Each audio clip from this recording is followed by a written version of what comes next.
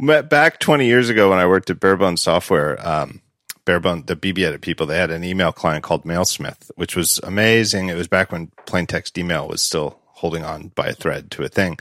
But I think I'm not a fan of April Fool's jokes, period. But there was an April Fool's Easter egg where if the date was April 1, it would make an electric shock sound when you got an email. And there was a preference that only appeared on that day that it was like delivered 20,000 kilovolt shock on new mail or something like that. And it was like dealing with the support email for that it was the best and worst of working there, because the people who got the joke, which was most people, loved it, right? And the ones who thought they're right. And then the people who didn't understand that it was April Fool's were so angry. And I was like, I went to Rich Siegel, the guy. I was like, Rich, I don't know how much you love this joke, but the people who are angry are so angry. Yeah, it's I know that you've talked a lot about like the Apple Pay, the contactless payment sounds being bad. Like you're being punished for paying at a store, and that's what it reminds me of every time. Oh my God, that's the worst. That is I still say the worst sound design I've ever heard, and I think they've mostly fixed it. Although maybe it's just the fact that it's been so long since I've paid in a retail store that I don't remember.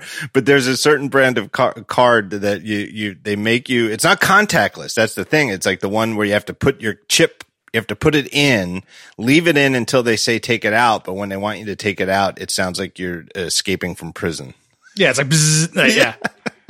They don't make as bad a sound when you leave with the security tag still on your clothes. Yeah. The only places I go, like everybody, I go to the grocery store and like I go to Home Depot, and the Home Depot by us is very mad at me all the time for giving them my money. I'm trying to think if I've paid. Yeah, I did pay by credit card just the other day. I got takeout at a place that didn't do Apple Pay. I think since March, I think I have only paid by credit card where I had to hand the credit card to somebody twice since March. It's just a combination of how few times I go out and how many places where I do go, like grocery stores, take Apple Pay, and I just boop. So we're in upstate New York. We like escaped the city for the pandemic, and the liquor store here, like there's like the handful of people that I see.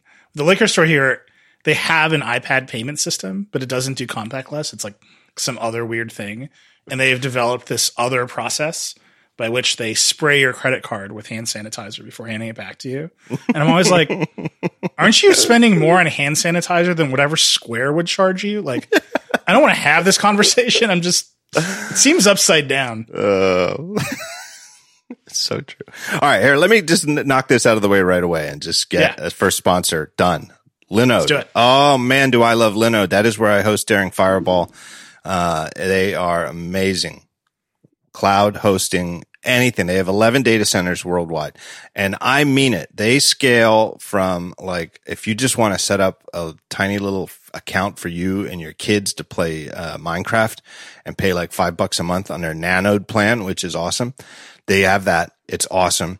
If you have like, Marco Arment hosts the whole Overcast network on Linode. He's got like 20 servers doing all the crawling for all that stuff. And it scales from just tiny little hobby type thing to like, oh yeah, I spin up 20 VMs when I need it, and it goes up and it goes down as demand goes. All of that stuff, Linode has you covered. 11 data centers worldwide, which is important if latency matters or for like regulatory stuff, which is actually probably the larger theme of this show. You need to have your data in a certain country. It's really just amazing. They also have a new thing. It's called object storage. It's an S3 compatible storage system. Really just amazing stuff. It is a great company. Everything's SSD. Just fantastic stuff. They even are hiring.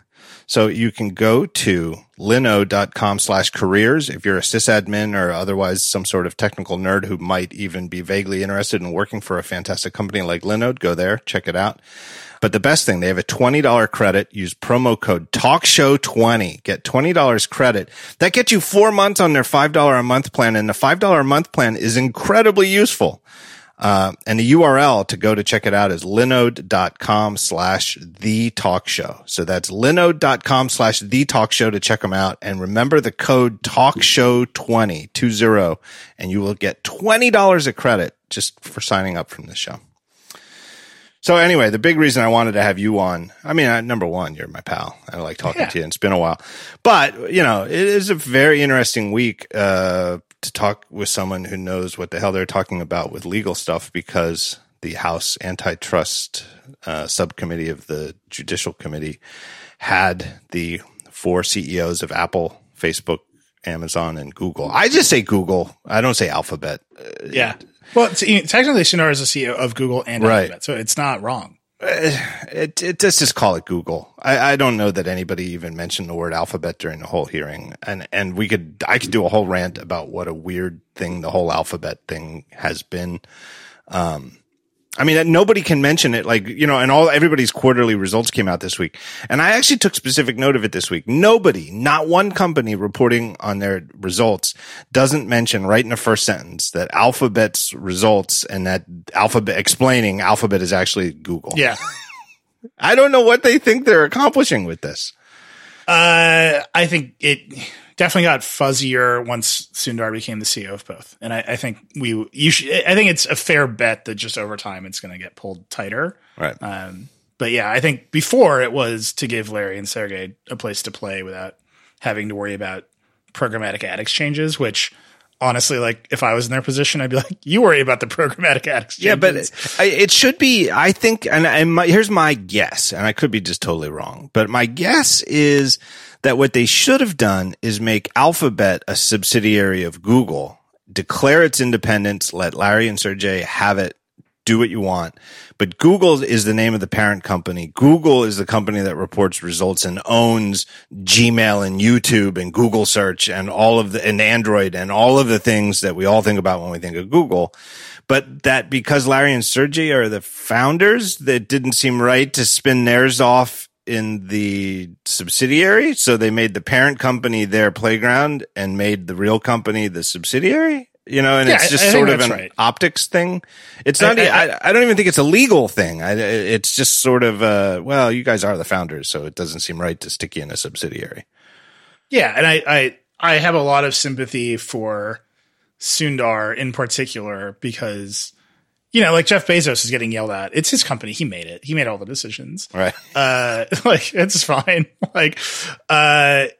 It's Mark Zuckerberg's company. Sundar is the newest of them all in many ways, right?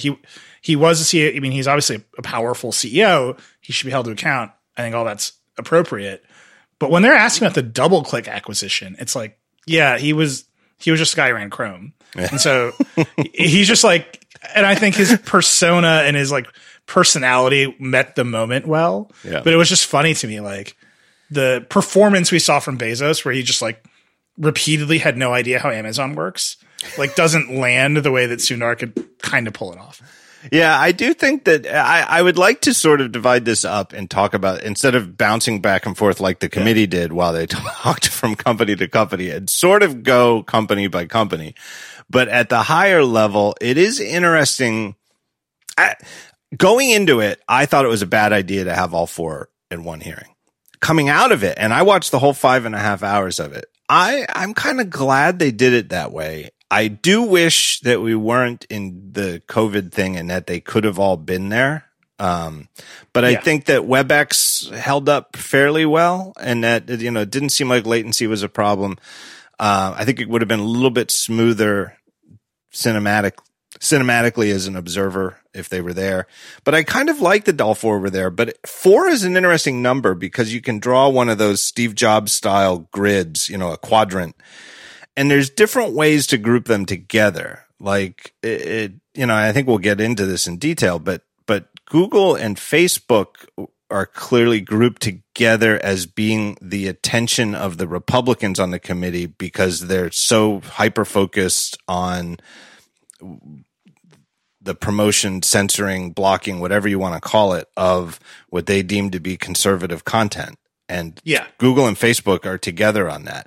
But on the other hand, Sundar and Tim Cook are together on the they're the CEOs, but they're not the founders, right? And there was a definite, like, I don't think you had to, I think an outside observer could have watched the thing and picked up the fact that Bezos and Zuckerberg were the founders, right? There was a certain comfort that they have that Cook and Bezos and Zuckerberg are not only the founders, they are the absolute god emperors of the ownership structures of their company. Right. So even if they blew it, no one can fire them. Yeah, they don't really answer to anybody, right? That's got to be a level of comfort just in life, right? Like, I'm a billionaire, no one can fire me. Like, you got to feel good about that. Right. And I don't think Tim Cook is really, as somebody who is not a founder and owns nowhere near a controlling share of Apple stock. I mean, I don't know what his net worth is and how much stock he has, but it's a drop in the bucket. He has no ownership control, but he's clearly not in any risk of, I mean, I don't know what he could have possibly done at the hearing to put his job at stake, but he seemed like the most irritated to be there. Yeah, definitely. I think that was an undercurrent of it. I don't think he wants to be anywhere near Facebook or Google's problems. And, Amazon and Apple as we'll get into, they have a pretty cozy relationship. But, I just don't think I think you probably know this as well as anyone. Apple really thinks it lives its values, and those values come from Cook. And he doesn't think he's doing the things the other companies are routinely being accused of doing. Yeah, I think so too. At the very highest level, I think that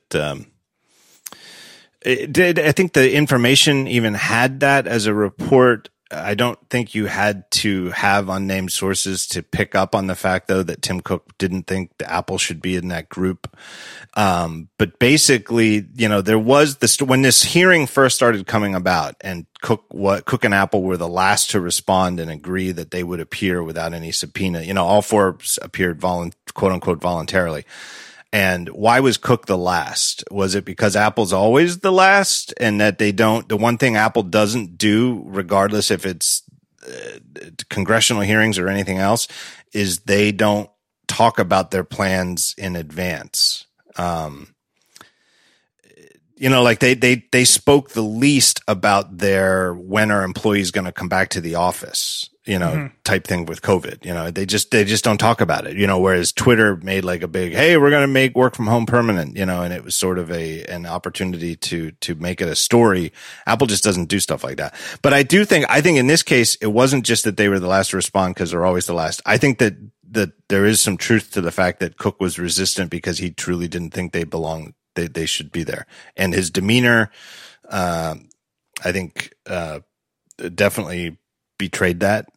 Not betrayed. Betrayed sounds like he's hiding it, but I think that's how he acted. And, I know the New York Times tallied up the number of questions each were asked, and the other three all got somewhere between like 60 and 65 questions, and Cook got like 32. So he had half as many questions. I mean, I even joked on Twitter. I forget what my jokes were, but I mean, he had time to go out and cut the grass at Apple Park between questions, and he wouldn't have been missed. So there's like a lot, you mentioned WebEx, like there's a lot of sort of just like background color to this hearing and how it came together, and whether they were all going to be together or face separate hours, because that was floated at one point.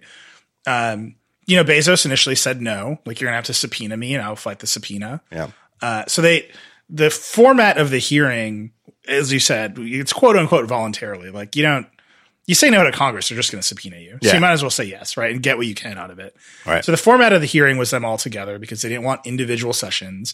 They certainly didn't want to be compared and contrasted, which was just something that we heard a lot about. Like once you have individual sessions, the ordering of that session is also very political. Who goes first, who goes last, who comes off the worst. This thing is 6 hours long. Who's just waiting around all day?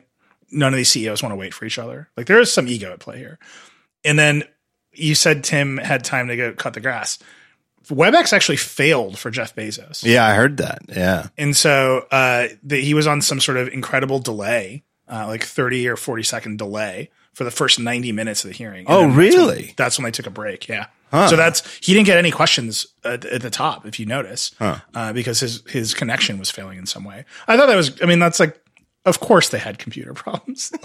we would have been missing some element of this, but it was 6 hours. It was so nuts that all those moments kept flying by and nobody got to react to them. Where right? Sensenbrenner yelling at Mark Zuckerberg at something that happened on Twitter is like just objectively hilarious. But it happened 5 minutes later. We're just like moved on to the next thing. We didn't get to like sit there and laugh at it.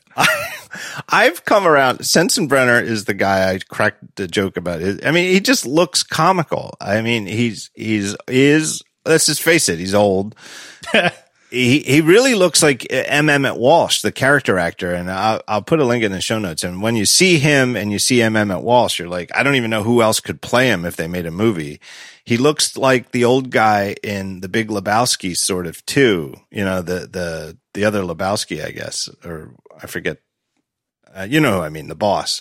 Yeah, his hair's disheveled. His tie wasn't all the way up to the top. His glasses are not just a little crooked, they're way crooked. If you're the bartender and he saunters up to the bar, you've got to make a spot check like, hey, maybe this guy's cut off already. You know, he just had that look.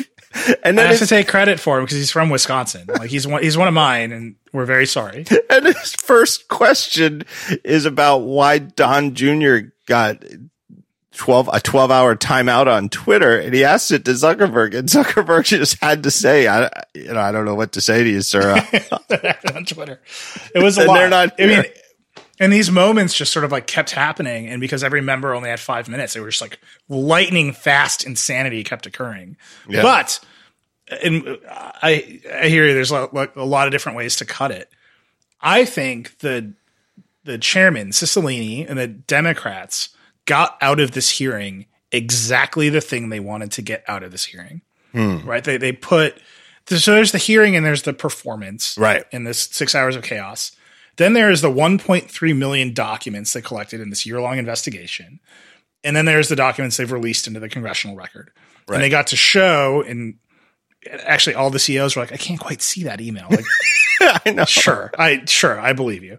But they got to show those documents to CEOs and say, you did it, right? Like you sent this email, Jeff Bezos, saying you were buying Ring, not because you thought the tech was good, but because you thought they were the market leader. You sent this email, Mark Zuckerberg, saying you're buying Instagram to neutralize a competitor. And they got to release all those documents. And that's the second wave of stories coming out of this. Yeah. The Republicans like live in an alternate reality. They performed their own strategy that was successful inside of that reality. I think that reality is insane. I think that strategy is annoying, has little to do with the facts on the ground. But they were putting on a different show for a different audience. But I think the Democrats were very focused on, we've done an investigation. We are investigators, and we're going to ask you about the things you've done and the things you've done and the things we see you doing. It's just the format of the hearing clipped along so fast that never became a narrative.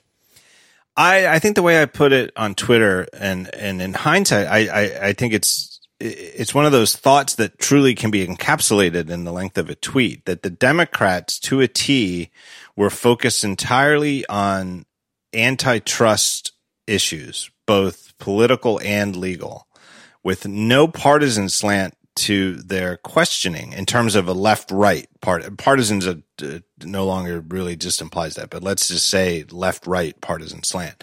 Whereas the Republicans almost entirely were focused on left-right partisan issues with no questions or anything related to antitrust law or politics. It was really a bizarre divergence. And what I mean by this with the Democrats is like, when you think about like a movie, like think about like Iron Man 2 or 3 or whichever one it was where Tony Stark's testifying. I think it was 2 where he's testifying and Gary Shandling's the senator. And there's, you know, it's a trope, you know, the fake congressional hearing in a movie that's not about politics, right? It's not like, oh, we're going to make All the President's Men or you know, something where it's historically accurate. There's sort of the way you write it is generic Congress people, and you don't write them as Republicans or Democrats because you don't want, it's not the point of the movie. So you don't want to distract the audience with this, right? Like, is Gary Shandling's character a Republican or a Democrat? Well, he's probably a Republican, but I don't know. He was pretty unhappy with privatized military contractors in the movie, right? From what I recall. But, you know, in general, they don't. And the Democrats in this hearing kind of came across like that. Like, this is what you grow up thinking Congress people on an antitrust judiciary committee are like. And the Republicans were so clearly conservative Republicans that it's hard to think of a single question anyone asked where it wasn't clear. Like you didn't have to know. Like if you just tuned in and didn't know what party Stube was in, is that how you pronounce his name? You'd immediately know from his question, like, oh, he's a Republican, because all he's asking about is bizarre fringe conspiracy theories about conservatives. It was very strange. There were I don't recall specifically 6 hours. I know. The audience forgives me for not remembering I did. what happened exactly when. It was 2 days ago, and I still feel like my mind has been flushed. Yeah, it was a lot. But there were, towards the end, there was a sequence where the conservatives did ask very detailed questions about Google's ad power. Yeah. And its acquisitions of ad technology and how it operates on both sides of the market. I think that is as related to, the claims of platform bias as anything. Like, they all have different kinds of antitrust problems, but the theme holding the investigation together for the last year is you operate marketplaces and you have unfair advantages in your own marketplaces. And we need to know if those can be made more fair. Google's marketplace is not the videos on YouTube or even the search results.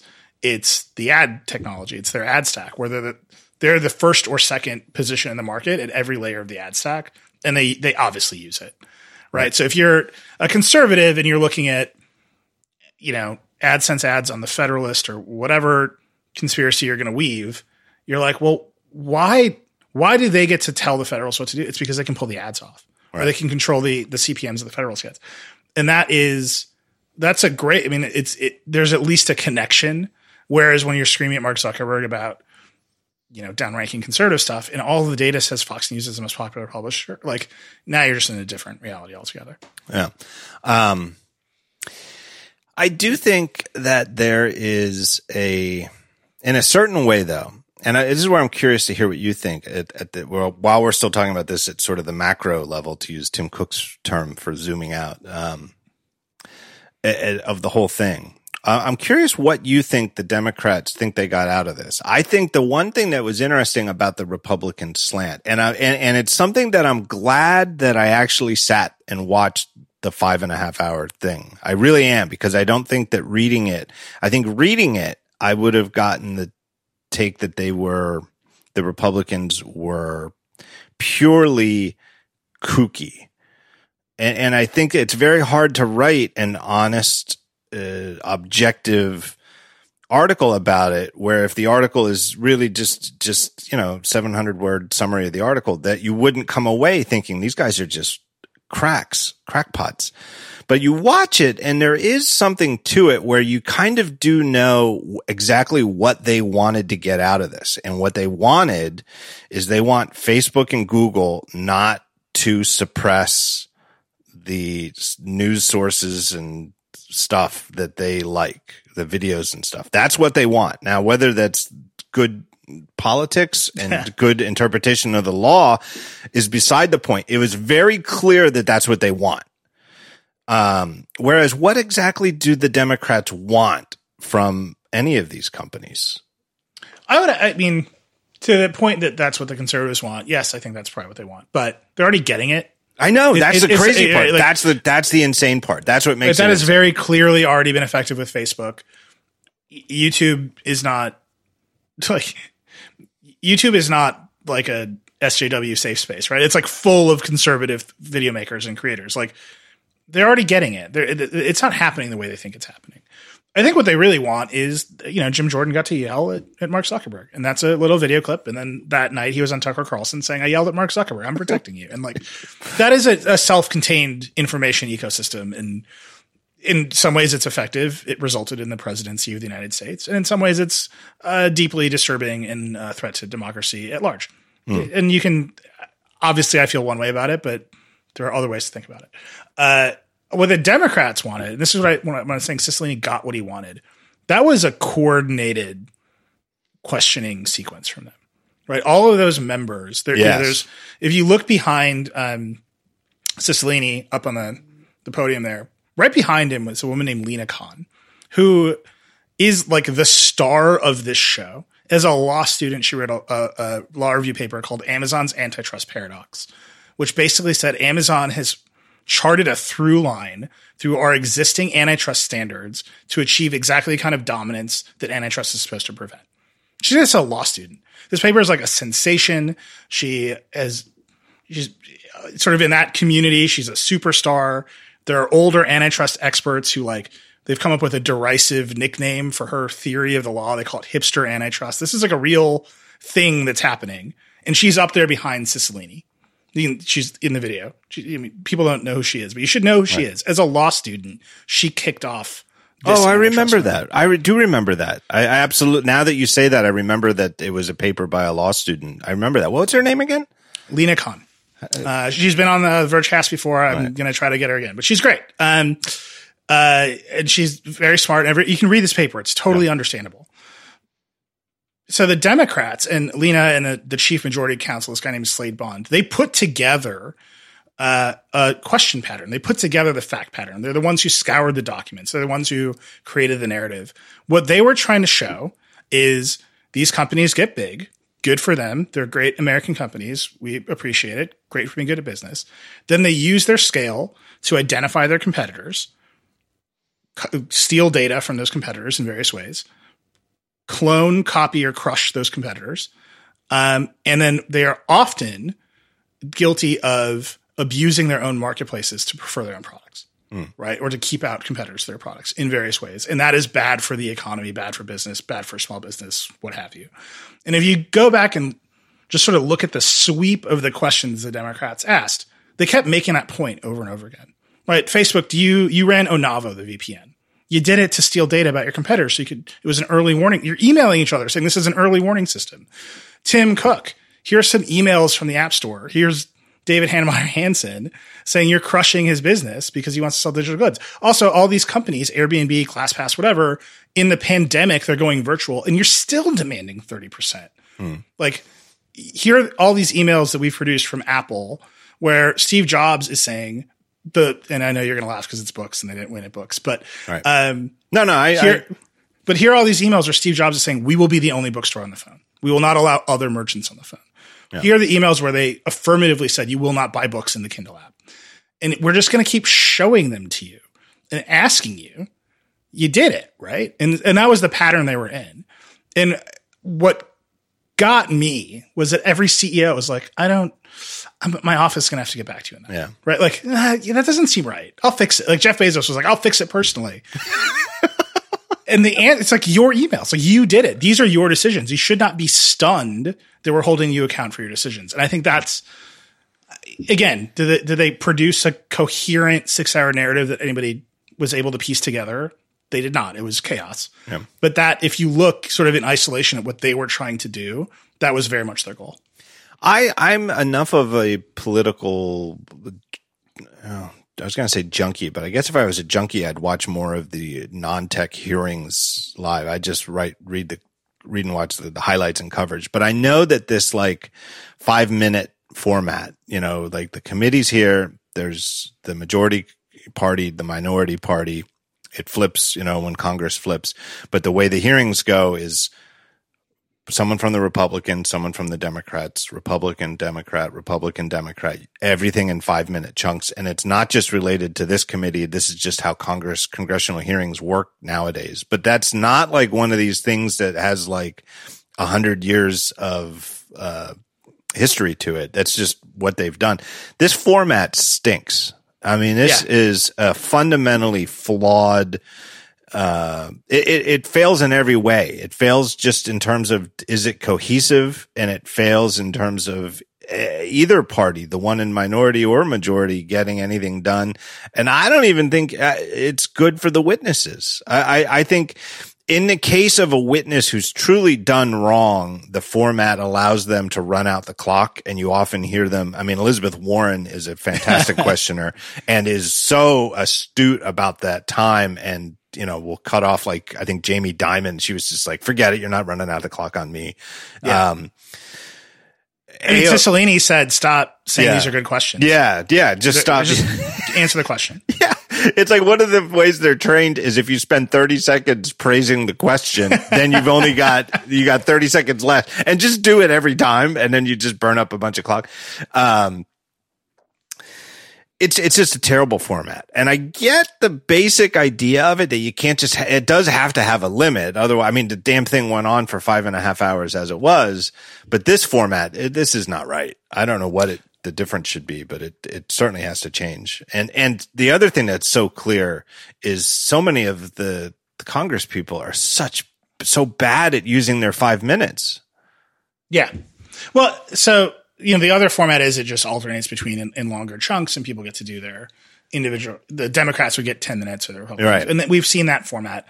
Again, this is a smaller, it's not the full Judiciary Committee. It's a smaller subcommittee. They've been at it for a year. This is their moment and they all wanted a shot. Right. And so like the politicking of how it works, there's politics inside the committee. Jim Jordan was there. Jim Jordan is not on the subcommittee. He just bullied his way on because he's on the larger Judiciary Committee. Like, there's like a level of partisan warfare combined with the egos of the companies that produced exactly this result, like a math equation. Jim Jordan is the biggest idiot I've ever seen. Yet he's obviously has the tremendous aptitude for bullying his way within his own party, because just before you and I recorded today, my wife sent me a thing that he's there talking to Fauci today and asking him ridiculous questions about whether the federal government should prohibit protesting. He's like, if you're telling people they can't play baseball, why can't the federal government tell people not to protest? And Fauci like didn't know how to answer. He's like, I don't even know how to. I'm a doctor, and this makes no sense. Right. He was like, I'm telling people on a personal level not to do things that are risky. I'm really not in a position to judge what the federal government is allowed to do in terms of First Amendment rights. And he's like, yeah, but you said we could play baseball. And it's like, how is this man? He's like the Forrest Gump of the Republican Party. He's like everywhere. But that's why. I mean, he's loud. He's he like speaks very passionately and clearly. He makes his point. Like, yeah, I mean, there's a reason that Congress is full of grandstanders, and he's a great grandstander. Like, he is the grandstander. I don't think the Republican Party is like a functional governing system, but you can see what they're doing. It's very clear. You can just look at it and see, oh, this is their strategy, is to be loud and generate viral video of them yelling at Mark Zuckerberg. Jim Jordan's good at that. They put him on the panel. Yeah. I would say one of the highlights had to be when, what's her name? Mary Gay Scanlon, Pennsylvania. Yay. Pennsylvania Democrat followed up from Jordan and said, I'd like to direct this committee's attention to antitrust issues and not fringe conspiracy theories. And without addressing it, and he went nuts. And of course, he's the anti-masker. Of course he is, the day after Herman Cain died, he's there and has to be told to put his mask back on. And then they showed it. I don't know if all the feeds were the same. I was watching the New York Times feed. I just assumed they patched into the same feed. He really struggled to put a mask on. It's very clear that Jim Jordan does not wear a mask. It's like, haven't we all, like those of us who wear masks, haven't you, like, it's like tying your shoes now. You don't really think about it. Like, mask on, mask off. Like, I'm just saying, there were so many moments of pure insanity, but because they happen in 5-minute increments, you're like, wait. Yeah. I need to remember that happened because it was crazy. Yeah. And that was by far one of them. Yeah, that was definitely one of them. The guy asking about Stube asking about his campaign finance emails. Oh, his emails. Amazing. Let me take another break here and thank another sponsor, and we'll get into detail, sort of a company by company type breakdown. I want to tell you about Mint Mobile. Mint Mobile, if you're still using one of the big wireless providers, you can save a tremendous amount of money by switching. Mint Mobile provides the same premium network coverage you're used to, but at a fraction of the cost, because everything you do is online. They don't have like a big retail presence around the country, anything like that. Everything is online. Well, guess what? If you're looking to switch phone providers now, doing it all online and getting it all through the mail is exactly what you need. That's what they're created the company to do. They save on retail locations. They pass those overhead savings on to you. And they don't have unlimited plans, guess what? Unlimited, every single provider that offers it, the fact that they don't have to put the word unlimited in quotes is criminal and ought to be hauled before the Judiciary Committee. They sell it in very sane increments, 3, 8, 12 gigabytes increments of 4G LTE data. It's great. If you need more, you just buy more in the increments that you pay for. You know what you're getting. And it's just like any phone provider. You can keep your number when you switch. So ditch your old one. You can get a new plan for just $15 a month. And that's it. The $15 is actually $15 and they just ship it right to your door for free. Go to mintmobile.com/talkshow. mintmobile.com/talkshow. Cut your wireless bill to $15 a month, or certainly way, way less than you're paying one of the big providers. And again, that URL is mintmobile.com/talkshow. I would in fact love to see like Verizon, AT&T, and T-Mobile, the CEOs before the same committee. And I would love to see all three of them together. like the big tobacco group. I really would. It's like, I got a couple of emails from people who watch this and they're all like the same thing. Like, why haven't they done this exact same thing with the phone carriers? And it's like, yeah, I don't know. Oh, it's because the phone carriers they are so entrenched in the lobbying machine of DC, like AT&T in particular. It's funny that The Verge has like a policy desk. We're a big consumer tech website. Like, why do I usually come on your shows to talk about iPhone cameras? Yeah. But over the years, we've built a policy team, we have 3 reporters. They just write about policy all day long. They care about politics. They talk to Congress. They're doing it. They're in it. Why do we have that? Why did that start? Because of the phone carriers, because of net neutrality, because the lack of competition in broadband access was so bad that we passed laws about it, and those laws got taken down the Republic. And like, the phone carriers have that moment a lot, but in this administration, this FCC like doesn't want them to, want them to compete. As near as I can tell. I think if, Biden wins and there's another net neutrality moment, you are going to see ISPs in front of Congress as it tries to craft new net neutrality legislation.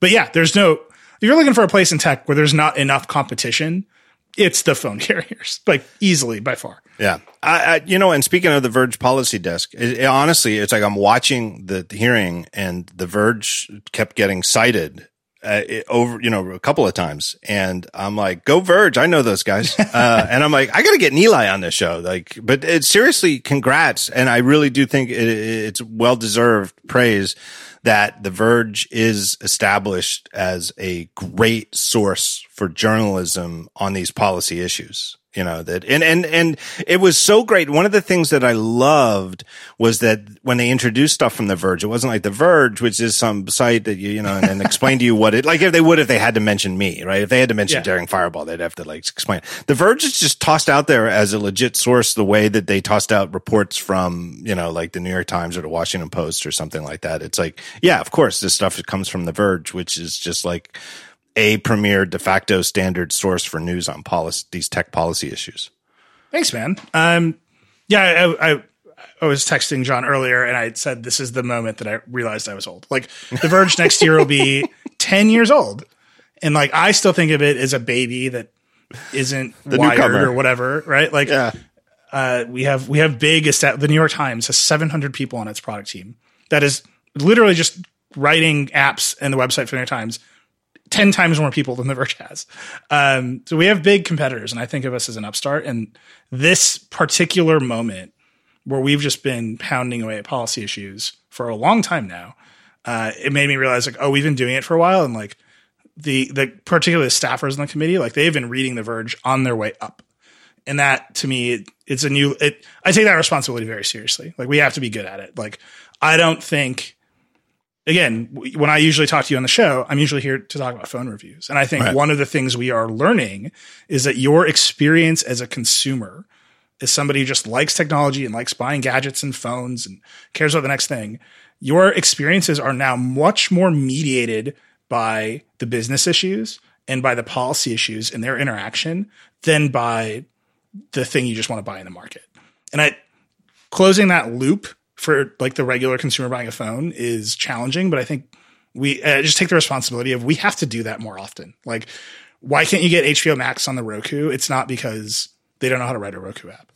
It's because there's like titanic business interests involved between gigantic companies that are not really looking out for your best interest. And like, that's a big story. It's one we're just going to stay focused on.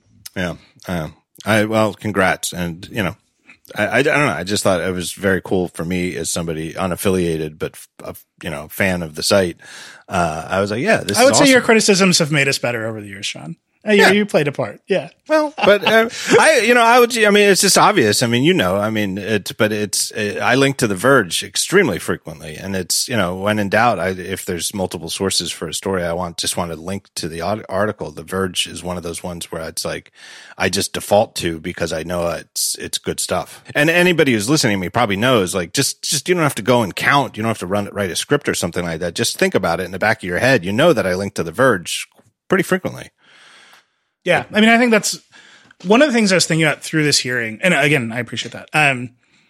But there was a long sort of section of this hearing where Nadler talked to Zuckerberg about destroying journalism and pivots to video and all that. And Zuckerberg did not have great answers. They asked sort of the same. This whole thing started because of publishers falling apart, because of the platforms. That's where Cicilline began this inquiry over a year ago.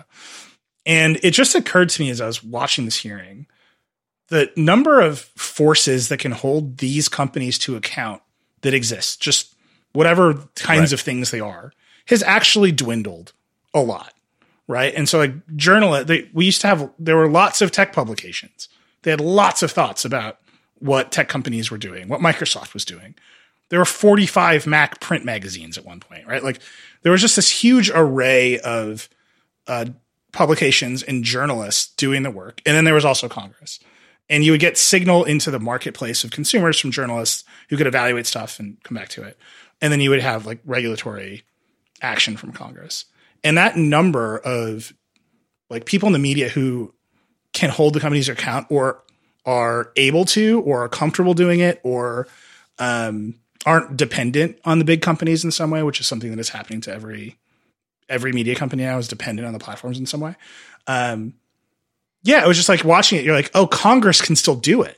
Yeah. Right. Like their business isn't under threat. Like they're not running out of members of Congress. And you see these four, and it's like, when was the last time Jeff Bezos wasn't allowed to finish whatever fucking sentence he wanted to? Right? Like Tim Cook has exclusively finished every sentence he started since he became the CEO of Apple. Right. And the only person who interrupted bim before that was Steve Jobs. Yeah. And like Congress is just like they don't have to. They're not beholden to these companies. And I think that's that dynamic of how about just the fact that it was about 48 minutes late? Yeah.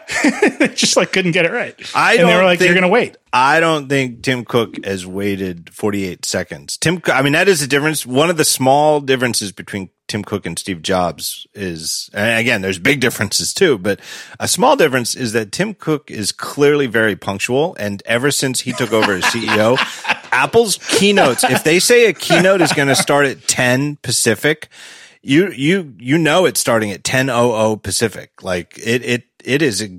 I don't know that he's ever had a keynote that started more than 30 seconds late. And Jobs is, we're usually around, not too late, but I don't know that he ever had one that wasn't at least 3 or 4 minutes late, sometimes 5, 6 minutes. Yeah, there's some developer who was going to do a demo 5 minutes before the thing, and Jobs was like, your app sucks. I'm changing the whole show. Every time. And they're like, Steve, it's 10. He's like, yeah, don't worry, and it wasn't weird. It wasn't like, like you go to see the Rolling Stones and, all of a sudden they make you wait half an hour before they come out because then you're nuts. It wasn't like Keith that. Richards has to get gassed up. Yeah. It wasn't like that, but Cook is punctual. I don't know. I thought it was, it probably was just somebody trying to get WebEx working. I don't think it was a power move on Congress's part, but yeah, they had to wait. They got interrupted. They got cut off. I don't know. It was just interesting to see. It was just interesting to see that, that dynamic. Because even as journalists, we are rarely in that dynamic with them. Right. It is very true. And, and I think that was bipartisan. I guess the other thing I would say is that the other interesting political dynamic before we get into the specifics was the fact that, and I think it was mostly Republicans because they're in the minority and they know that they could, because they're in a minority, you don't really have a lot of power, especially in the House. thanking Cicilline for the bipartisan nature of the whole inquiry. Mm-hmm. And I thought that's very interesting, and it's very, very unique in modern U.S. federal politics, right? Everything is partisan, and there's very little bipartisan praise for anything that gets done. And it's because their ire was directed at the companies, not at the committee members on the other side of the aisle. Yeah, I think that's right. And I think Cicilline's done a really good job. If you want to see an even better example of that, it's like everything pre-pandemic is like one time period for me. So I can't tell you exactly when it was anymore, but, they held a field hearing. They didn't do it in Congress. They did it in Colorado at a university. And it was, the subcommittee. So just a small group.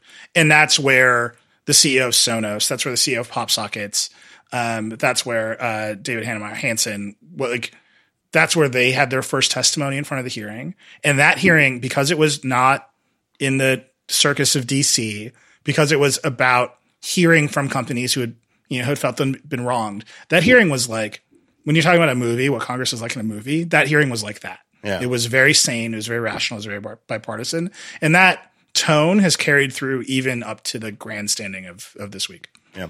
Who do you want to start with? I feel like on your show, we got to start with Apple. Yeah. Right? Let's get it out of the way. I think over my take is that, Apple's stance going in was we don't belong here. I think everything Cook did spoke to that. On Dithering, Ben asked me for letter grades. I gave Tim Cook a gentleman C for his performance. And for those who don't know, I didn't explain it on Dithering, but a gentleman C is a term like George Bush was famous for achieving gentleman C's. The idea is that you go to Harvard and your family goes to Harvard. You don't really have to do anything good. You don't have to do anything really, and you'll just pass. Just show up and you get a C. Here's your diploma. Now you're a Harvard graduate. He didn't try to do anything. Like, I'm not giving him a C because he tried to get an A and didn't want to. He sat in the back of the class and never raised his hand and just sort of wanted to get out of there. And I think he achieved that. I to some extent, I think that's correct. I think, again, here, the story is not whether Tim Cook got Apple into trouble. Right. At the hearing. The story is there's a pile of documents that the committee discovered that stretch back to 2010 that show a very clear pattern of Apple using the App Store to get leverage over competitors big and small. There's a pile of emails. That's actually my favorite kind of category of emails and all of the things that they've revealed. There's just email after email from developers emailing Tim Cook cold and saying, this sucks for me. Yeah. And Tim Cook forwarding it on to his team. Right. And it's funny because Tim Cook's team is Phil Schiller and Craig Federighi and Eddie Q, right? Like, his guys, like the guys we know, and being like, thoughts? Yeah. Right? Like, they know these are choices they're making. And I think in particular, with Apple and Google, to some extent, Amazon, definitely not with Facebook really, but Apple and Google present themselves as very friendly companies, as very consumer-driven companies, as very values-driven companies. I think to a large extent, I buy it, right? They are those things. We see it all the time. But they are also very ruthless businesses. They're not successful because they're bad at business. Right. These aren't accidents. They are ruthless businesses that care about how much money they're making, that care about values returned to shareholders, that care about all of it. Just because we don't see it at the events doesn't mean it's not happening. And what this investigation has revealed with Apple is that they are definitely just as ruthless as the other companies. Without a doubt. They talk about it that way. Steve Jobs is emailing saying, we're not going to let Amazon sell books in the store. Phil Schiller is like, this ad from Amazon showing somebody reading a book on an iPhone and then switching and seamlessly reading on a Kindle, on an Android phone. That was hard to watch. That's like the thing Phil sent to Steve in 2010. It's hard to watch somebody using our phone and then another phone for the same app. We don't want that anymore. That is not a thing that they would express in an event or a briefing, right? That is ice cold. And I think Tim was up there, but the case that the committee is going to make is you're using your marketplace in unfair ways, and we have to write a regulation that curbs that ability somehow. The Schiller story, I swear I'll put a link in the show notes. The Verge had a good story just about that thread. And I think a fair encapsulation is that Schiller brought it to their attention. because Schiller watches competitors' ads.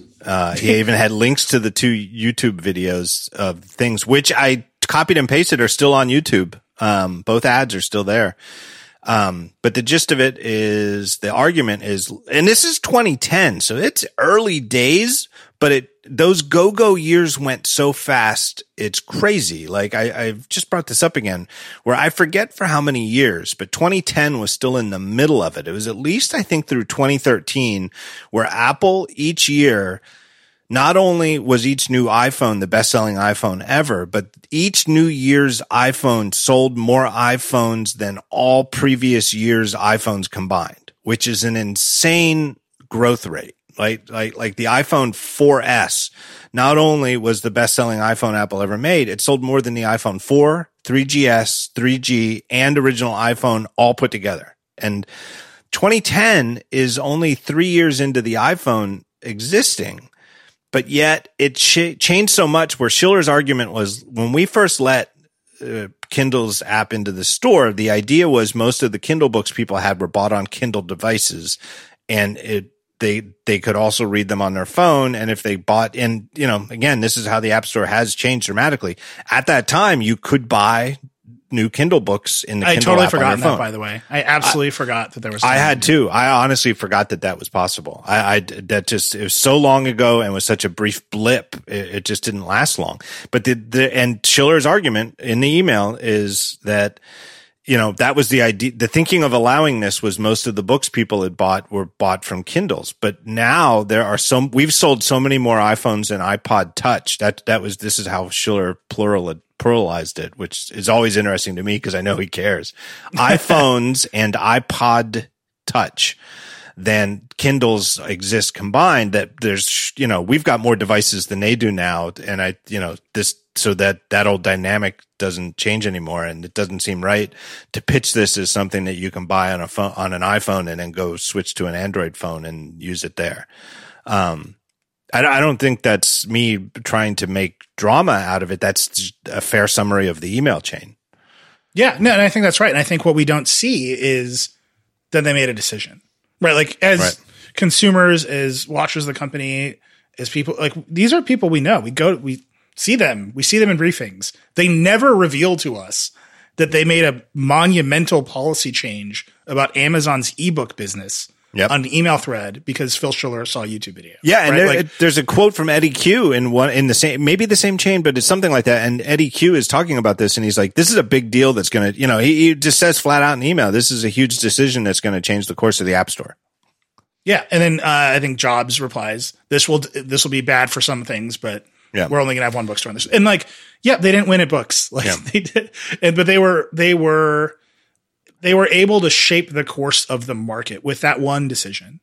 And that was in 2010 when they were small. And now they're even bigger. Right. And now their decisions shape even more parts of the digital services market. Yeah. They made a lot of money this quarter. They had earnings last night. Yeah. What was Tim Cook's proudest thing? And to be fair, I listened to the call. Tim Cook is apologizing for Apple's monumental revenue, right? Yes. Yeah. No one wants to be a pandemic profiteer. I don't think that he's not rubbing his hands in glee. He's like, look, we made a lot of money. It's because people need laptops and they're all working from home. Yeah. But what was the one thing he was willing to brag about? They hit their target for services revenue doubling 6 months ahead of their own targets. Mm. Why did they do that? Because they are getting really, really good at pushing their services through the phone, through the interface of the phone. And you can see that pattern beginning in 2010 with this decision. And I think that's really what the committee, that's what they wanted to show us. Yeah. That was very much the point. Tim Cook's performance, I agree with you. A gentleman's C. He didn't get in trouble. He didn't save the day. He just got through it, which was very clearly what he wanted to do. It's this other question that they're going to have to answer for. I even think that they purposefully chose the blandest yet, professional background for him. I think they even desaturated his camera. It was a very desaturated thing. His skin even looked pale. I mean, it just was like he wasn't there. It was a very quiet appearance. I think that there's two specific things that he said, and I'm not accusing him of committing perjury, but he was under oath, and I think what he said isn't true. And so maybe, in some sense it's perjury. I don't know. I don't know if he's going to get in trouble for it, but he said that he reiterated that they treat all developers the same. And I just don't see I don't know why he would say it so plainly like that when it clearly isn't true. And I think a reasonable person, no matter where you fall on these issues, would agree it just can't be true. How could Apple possibly be expected to treat Amazon the same as a Joe Jr. developer who's a one person 18-year-old who submitted an app to the store? It defies imagination. And you see the evidence that they submitted where they were talking, one of the things that came out was, how did they get Amazon Prime Video into the Apple TV ecosystem? Well, now we know for sure. We always suspected, but now we know for sure it's because it's 15% right from the start, not 30 for a year and then 15. So I was listening to that clip of Dithering that you put up. I don't know if it was you or Ben put up a clip from Dithering where they came at Bezos, and Bezos' defense for a lot of things was this is just how business works. You're trying to make business illegal. Right. And that was it's a good argument. I'm actually I think you can look at this deal between Apple and Amazon in multiple lenses and evaluate whether it was good or bad in multiple ways. So the deal broadly is there were a lot of counterfeit, weird Mac Apple products on Amazon. Apple didn't like that. Apple wanted Prime Video in the store. Amazon didn't want to pay the rates. So they cut a deal. And I think that deal makes perfect sense. Apple got favorable treatment on Amazon. They got a custom order flow. Mm-hmm. They got a custom, when you're done and it's would you like to buy some accessories? The accessories are Apple's accessories or from their preferred providers. The pages are cleaner. The design of the pages is nicer. It's my favorite. What does Apple want? It wants a cleaner order page. And then, Amazon got these terms on the store. If you're any other developer, what that interaction, and that's good business. Yeah. I think that is great business for both those companies. If you are any other developer or any other seller on Amazon, what that interaction shows you is unless you have monumental leverage, you're hosed. Yeah. Right? Unless you are literally determining how people buy iPhones, Apple will never cut you a deal. If you are not literally in control of the platform Amazon's apps run on for consumers, you don't have leverage to get a better buying experience. That to me it is good business. It makes perfect sense that they made that deal, but that the deal was opaque and that the deal is conditioned on gigantic amounts of leverage on both sides means that it's probably unfair for everybody else as they just try to build their businesses to scale. Yeah, I don't know where you draw the regulatory line in there. Right. But I see both sides of the argument. Right. Unfair, but not necessarily unjust or that it should be any other way. Right. It's unfair that if I played one-on-one basketball with LeBron James, that I'm going to get my ass kicked. I got no chance. None. Unless you have a popular video platform for his app. Right. In which case he'll probably lose. Well, think about it this way. So on the Amazon side, I know we're really talking about Apple, but think about it this way on the Amazon side. A company that keeps coming up over and over again in these hearings and this whole thing is pop sockets. Yes. Right. And they make the thing the button that goes in the back of your phone because all the phones are too big. Pop sockets is Amazon. All of our pinky fingers are too sore. Yeah. Over time, the human race will evolve to the size of the iPhone Pro Max. But pop sockets is hey, Amazon, your store is flooded with counterfeits of our product. You're destroying our business. We don't need leverage. We just need to be fair to us. Don't overrank competitors. Don't let counterfeits flood the store from, other sellers who have no morals. Don't recommend cheaper counterfeits when people search for pop sockets by name. Amazon's response was, we need you to sign a $2 million marketing deal. Yep. That unfair? It's absolutely on its face. It feels wrong. Right. But it's also, is that illegal? I think that's the question this committee, they needed that on the record. They needed to say, this is happening. We have proof. We have evidence. Now we're going to try to write a rule that just tilts the scale back away from the power of the big platforms. And I think the Apple-Amazon deal is again, I completely agree. That was good business. It worked out for both sides, even worked out for consumers, right? The consumers got more stuff. They got fewer counterfeits of Mac products or whatever on the store. But if that's where you got to be to just be treated fairly, then something is wrong. Well, I think the other interesting thing with the Amazon Prime Video in particular is, so modern day Apple, let's, I don't know, post 2013, post 2014, post can't innovate my ass. There was the last blip of beleaguered Apple was a brief period around 2012 to 13 where there was a growing consensus in the business world, not tech world, that, we told you they couldn't do it without Steve Jobs. Here we are 2 years later, Samsung's eating their lunch. They can't innovate. They're toast. That was about 7 years ago. And since then, they have done very well. And it's hard to identify chinks in their armor, right? They're pretty solid. One area where they've done, they've sputtered in a lot of ways is, TV, right? Their Apple TV in particular. Apple TV is getting its ass kicked by Roku and Fire TV and even Chromecast. It is not a very large, it's much like the Mac was back in the day, right? It's not non-existent. It's not like it's irrelevant, but it is very small. And their vision for how this should work is the TV app, but they need buy-in from all of these other things. And this is a position. So here's Apple recently, right now, not in a position of strength, but in a position of we need help, right? And so part of the deal wasn't just that they would put Prime TV or Amazon Prime Video on the platform, which it wasn't even there at all, but that they're going to participate in the APIs to get it in the TV app so that you can search for it with Siri, and Next Up works with the stuff, that it's part of this larger ecosystem. And so that, again, so what do you need to get a good deal from Apple to get your first year at 15% instead of 30 is you need to have a major multi-billion, you need to spend $7 or $8 billion a year on original content video. Yeah. Because that happens to be the one area where Apple doesn't have a lot of traction and needs you to buy into their system. That is not a position a lot of people have.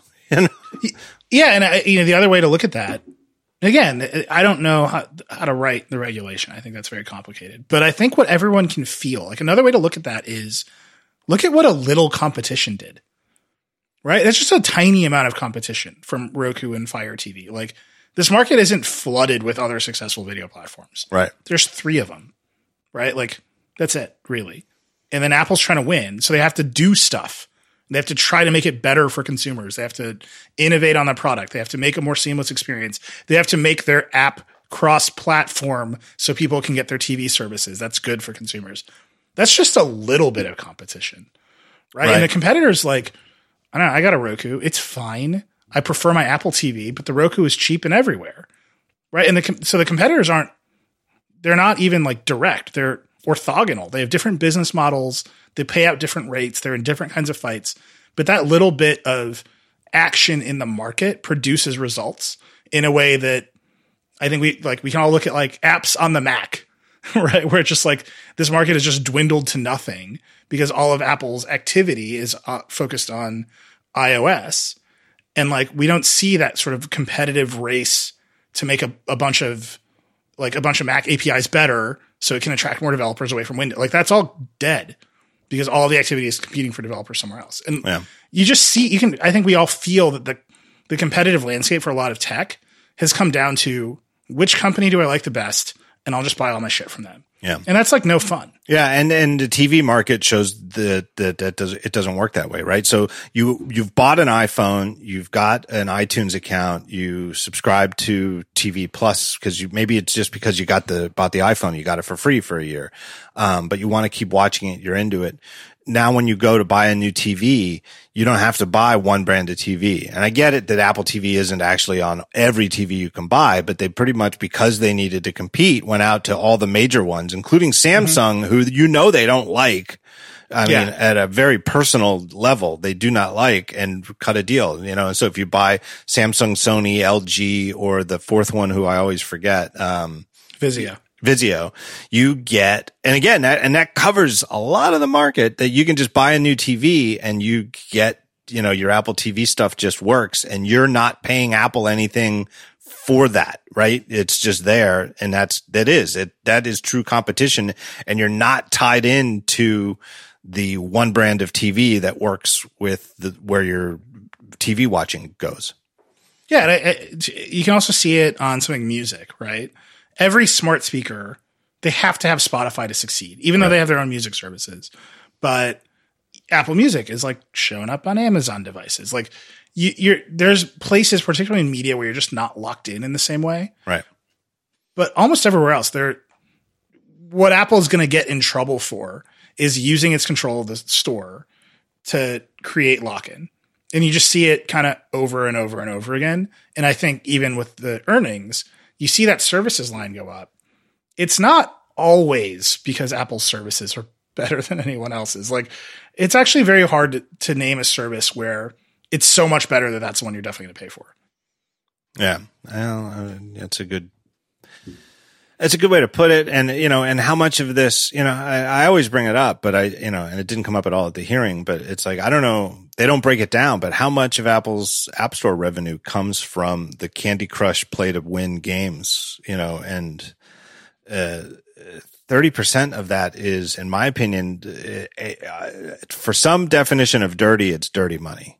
Right. Yeah. It is, and again, in the same way, I've brought this up. I don't know if it was on Dithering or my show. I forget, podcast amnesia, but in the same way that Disney owns cruise ships and they're the only cruise ships you can go on that don't have a casino on board. It's not because Disney doesn't like making money, and casinos definitely make money. It's that Disney has a brand that isn't really copacetic with casino gambling, legal or otherwise, no matter how legal it is.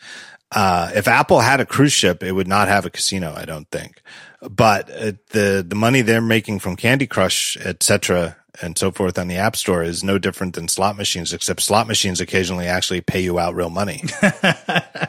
Yeah, I mean, I think the one category where the rates don't fall in the second year on the App Store is games. Yeah, right, because there's no subscription, I don't think. And but also, like, there's no subscription, but also, like, that's the cash cow. Yeah. They don't like to admit it, which is why they don't break it out. But every sort of independent kind of study that we see from the App Annies of the world, it always indicates that it's games. Right. And it's, and so why, So here's an issue. And the 30-70 split gets a lot of attention, and I think too much attention. I think it's you have to use our system no matter what the rate is, right? So even if they said, okay, fine, we'll just cut it in half, everything is 15% now. Everything. It's just 15% first year, 15% second year, third year. If it's a $10 game just to buy it, 15%, 15%, 15, 15, 15. Okay, that'd be great. Lots of customers wouldn't know, right? Because customers just pay, and the way it gets split is all between Apple and the developers or content providers. Content providers and developers would surely say, thank you, that is better than 30. I don't think it really gets to the core problem. The core problem is you must use our system to have an app in the store, and the Hey scenario, like the timing of Hey's debut is so unbelievably serendipitous because it perfectly points out the anti-competitive problem with this, which is that Hey wasn't saying 70-30 is not a good deal. We want that better. Hey wasn't saying we want to take credit cards in the app on our own and charge people without using your system. Hey was just saying, we would just like to sign people up on our own outside the app on our website. We'll take care of all the promotion. We have plenty of people on our waiting list. We don't need it. We just want to do that. And then just have an app you download for free. And then all you see when you download the app is here's how you log in.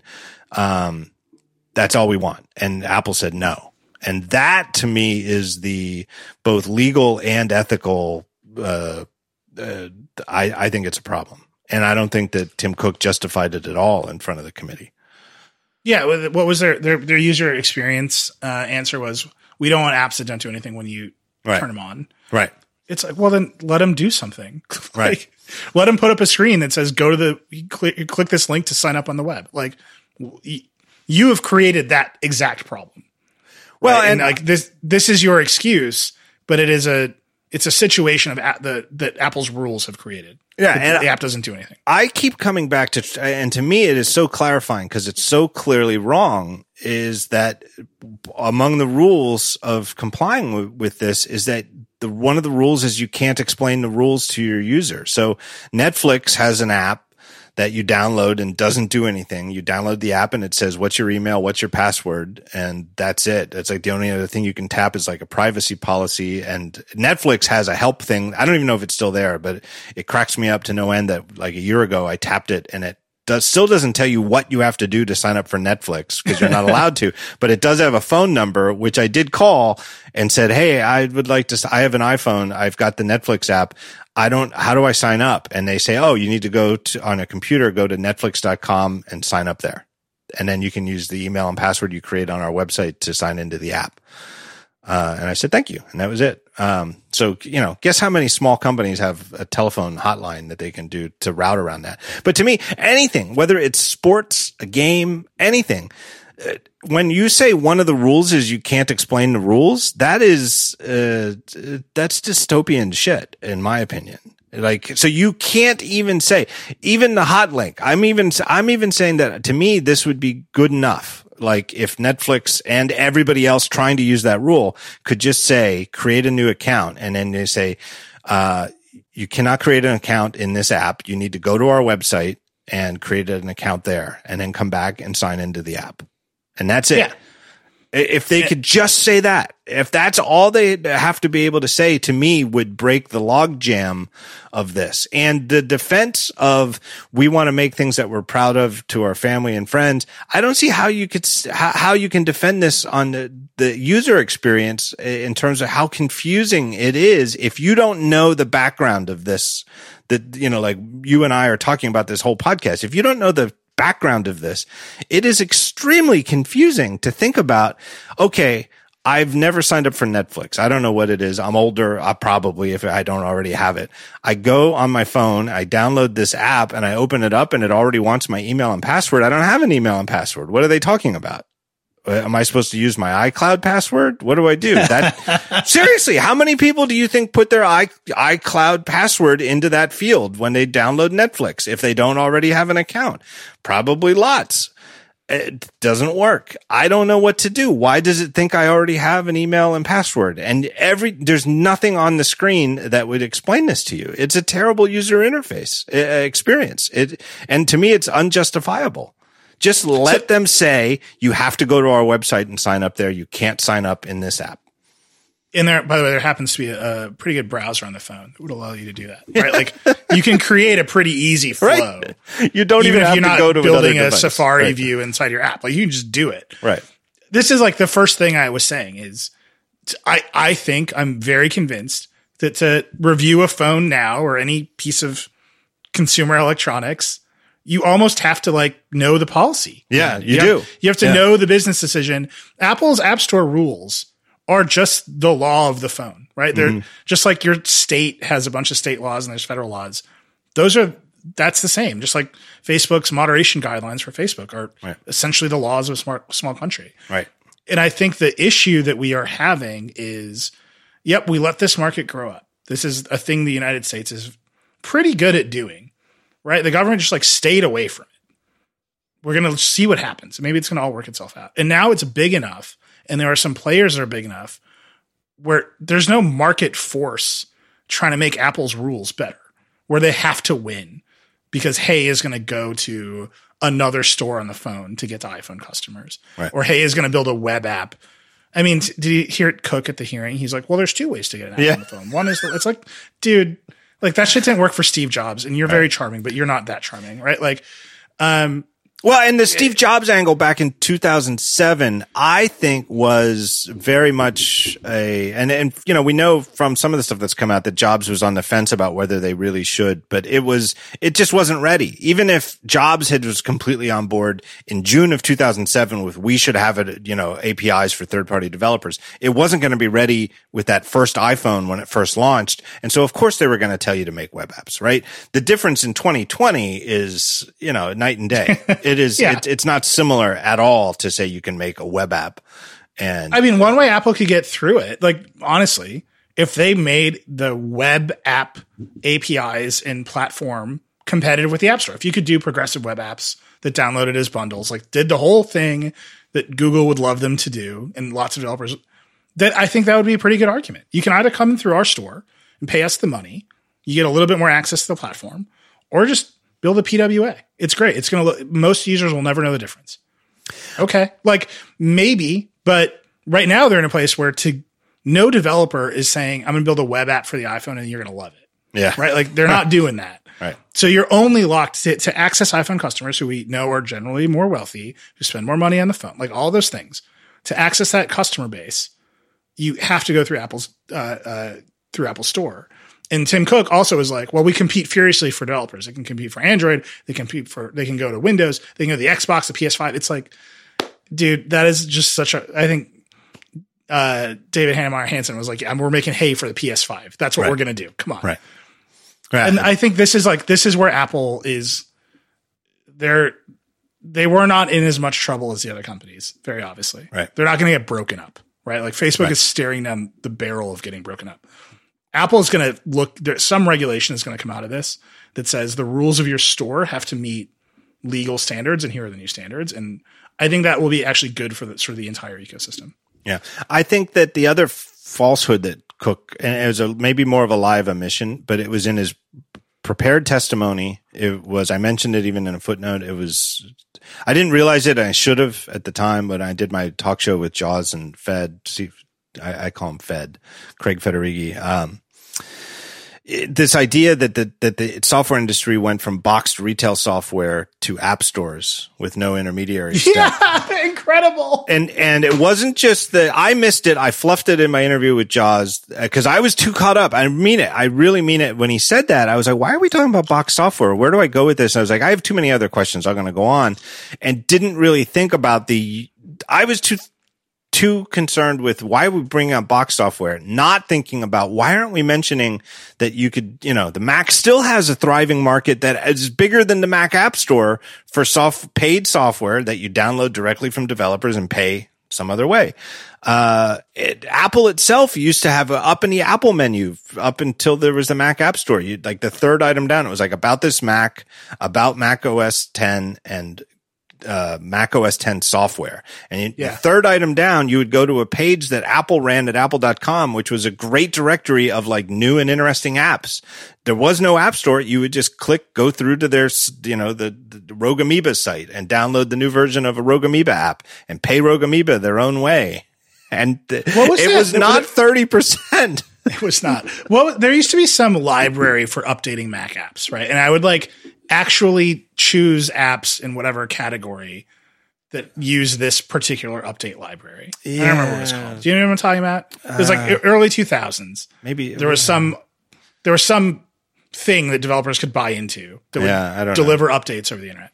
And it was really good. And one of the ways to split this out, the App Store provides a lot of services to developers, right?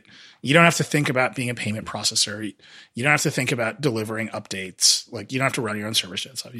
And this is how Apple justifies the 30%. Wouldn't it be better for developers if there was a market of services that were competing for their dollars to do some of those functions? And that's kind of what you have on the Mac, right? That's in another layer of the stack. That's what you have for cloud services. Azure and AWS and Google Cloud, they want your money. They want your business. Microsoft, every tech show that touches a developer in the audience, Microsoft is there with Azure dollars, spending the money, telling you, put your app on Azure. It's great. We love it. iPhone apps on Azure, perfect. AWS is doing the same thing. They're competing heavily. Right. There's no competition for some of the services the App Store provides. And I think you can see that on that side of the market too. Yeah. Well, here, I'll just, disclaimer, they literally are sponsoring this episode of the show. Of course they are. But Linode has their object storage APIs, which use the AWS APIs. And I know, I'm not just saying it because they sponsored this episode, that with API compatibility, you can have an app that was using AWS and switch to Linode. And really all you do is just change where are the API endpoints, and your code just keeps working. And it also means that you could use both, right? You could split your spend between one or the other, and your user will never know the difference because they're just buckets of storage, and you don't get that. And they will compete for, right? They'll compete on pricing because there's compatibility and interoperability. Right. One thing that is, we should probably move on to the other companies, but like, as you think about the services Apple provides developers, one thing I know the committee, for all of its faults and all the chaos it's hearing, they're pretty good at understanding tech, right? Like much better than we've seen a congressional committee historically. And they are aware of things like interoperability. They are aware of the reason Amazon didn't get dinged for AWS is they know Azure and Google Cloud exist and are fiercely competitive. Yeah. So I think it's like, this is where Apple's going to get hit, is definitely the store. Yeah. All right. Let's move on to Amazon. I thought also the store. Right. I thought Bezos had an interesting demeanor. I think he tried to answer questions as honestly as he could. He seemed very relaxed. I do feel that issue of like, do I need to explain to you how business works? Like it was like the most frustrated he got. But I think that Amazon, it's really disingenuous to me for them to hang their hat on, and I don't think it's completely irrelevant that, like Bezos likes to emphasize that, they still sell way less than Walmart, even in the US, that online isn't its own market. It's, it's just a component of the broader retail world. It's still, though, and this year in particular, for obvious reasons, it's really hard to hang your hat on that. And the share of online resources, retail sales that they have is astounding. And the way that they treat the third party resellers is problematic in a lot of ways. Yeah. I mean, I think Bezos had the most questions. It was Bezos or Zuck who had the most questions. But almost all the ones to Bezos were about the store, about marketplace, about third-party sellers. In particular, they kept hammering him on whether Amazon uses data about what its sellers are doing, what's performing in the store to make its own products. And you're right. Like, it's great that Walmart sells more stuff. Walmart also sells like diesel fuel, right? Like, they're just a bigger company in more physical markets tied to physical locations. Right. Amazon isn't that. They're to some extent with Whole Foods, yes, but they haven't achieved that broad range of scale. The thing that in particular about Amazon compared to other kinds of stores, when you walk into a Walmart or a Target, you're in control of your experience. You get to decide what section of the store you're in. There's some gamesmanship over which products are placed at which level on the shelves, all that stuff. But you're kind of looking around. You get to see all the products in some amount of parity. With Amazon, you go in and you type battery packs and Amazon decides what to show you. Right. And there's a lot of, you can pay them or they can downrank you. There's no transparency there. They decide which supplier gets to that one click buy button. Gaming for the buy button is a huge deal. Right. And so all of these places where Amazon gets to exert control over the consumer behavior are places where it defeats its competitors. And the committee was just very focused on that. When you see, very famously, there's like a laptop stand, like a silver curved laptop stand. And that company invented that thing. It was the most popular one. And then like overnight, Amazon cloned it and that company died. Yeah. Diapers.com. There's a trunk organizer that I know. I think the Times did a story where there was a trunk again. And I know a lot of people are like me, are like, hey, I could use a trunk organizer. My car trunk is a mess. But there was a car trunk organizer that shot up the sales charts, and then Amazon, all of a sudden started selling an Amazon Basics one, and their sales went boot. Yeah. And every big store makes its own house brands. Like, I get it. But you're not in that demand response environment that the Amazon website and the Amazon app are. Those comparisons break down, right? The house brands have always been a thing, and retail software in a box was a thing, but the analogies really, really break down. The house brands in a physical store like a Walmart or a physical supermarket are a very different thing than Amazon's house brands. Yeah. If you go into Walmart and you have to fight through a thicket of weirdo brands you've never heard of to get to the brand name you want, you're going to leave Walmart and go to a store that treats you better. But Amazon is dominant, so it doesn't feel that competition. And then on top of it, on sort of the other side of the market, the name brands often actually manufacture the house brands. Right. And they get to impose conditions on, if you want Tide in your store, it's Procter & Gamble makes Tide, but if you want Tide laundry detergent in your store, the big company that owns Tide gets to say, well, we want this placement on the shelf, and your house brand can't have good packaging. It has to be generic packaging, right? And that's a constant fight where there's at least the illusion of equal leverage on both sides. Nobody gets that from Amazon. And I think, again, where is the committee just going to hit Amazon with a regulation? It's going to be, how do you run this marketplace? What are the rules? How do you have small suppliers, small businesses feel like they're in an environment where they're treated fairly, even if it's not your policy, if it's the law that requires you to treat them fairly? And Amazon just does not have a great defense. And when I say like Lena Khan was sitting up there, I mean, that was her moment. Yeah. Like she wrote the paper that set this all off about Amazon in particular doing predatory pricing to kill diapers.com and then buying it because they didn't want a competitor in the market. And if there's one thing that's coming out of this, it will be targeted regulation at Amazon. Yeah. I think that, I think Bezos is very genuine. And as a longtime Amazon customer, I just brought this, I searched my email. I think I've been an Amazon customer since 1997 and maybe earlier. I don't know, but because I might have lost access to the old college email where I might have had books I purchased before.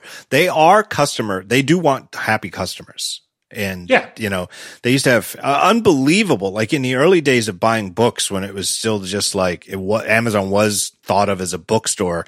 And it's like, yeah, but what if I get a book and I want to send it back? And they were like, oh, yeah, we'll just send it back. You know, it was like returns were easier than going to a store because you didn't have to leave your house. You just like you click a button, say, I want to send this book back. And then they'd say, well, here, we'll send a guy to pick it up. There you go. Here's your money back. They are very customer focused.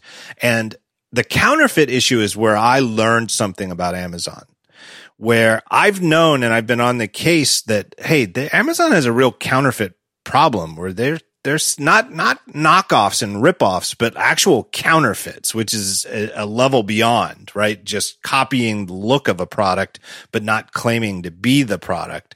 They have real counterfeits. And it's like, why don't they tighten this up? This is a real problem. And then the pop socket issue really brought it forward where it's like, it's not just like a low priority. It's like, they were like, yeah, we'll clean this up, but you got to spend $2 million on an ad buy. And it's like, that was like a real red flag.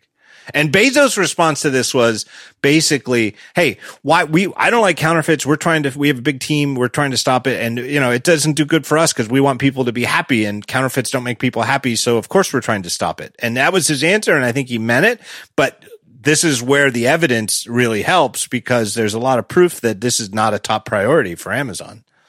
Yeah. I mean, I think Bezos, I think you're right. His demeanor was appropriate. He was forgiving of the situation and that he was trying to answer the question. There was a long audio clip they played of a textbook business owner, and she was like, Amazon destroyed my business. And Bezos was like, I'd love to get a hold of her. I'll fix her problem. But it's like, dude, like, it's not, if you don't know, if you're saying up here again and again and again, and your answer is, I didn't know that was happening, I'm so sorry, I'll fix it myself. Like, either you're not a very good CEO, which I think is a hard road for Bezos to go down. Right. Or you're being willfully ignorant of the exact culture and business practices that you have created. And I think here, the committee just isn't going to buy that Jeff Bezos doesn't know how Amazon works. Mm-hmm. Who is going to buy that? Yeah. And so his sort of approach of, I'll look into it, that's not how I want it to work, it was good and it kept the temperature down. But I think in terms of being a convincing argument, when the committee issues its report, they're going to be like, either Jeff Bezos doesn't know how Amazon works, which is hard to believe, or he's doing it on purpose and he lied to us. As a side note, before we leave Bezos and Amazon, I thought that, forgive me, I forget her first name, but Jayapal. Pramila Jayapal. So she represents Seattle. That's his representative. Right.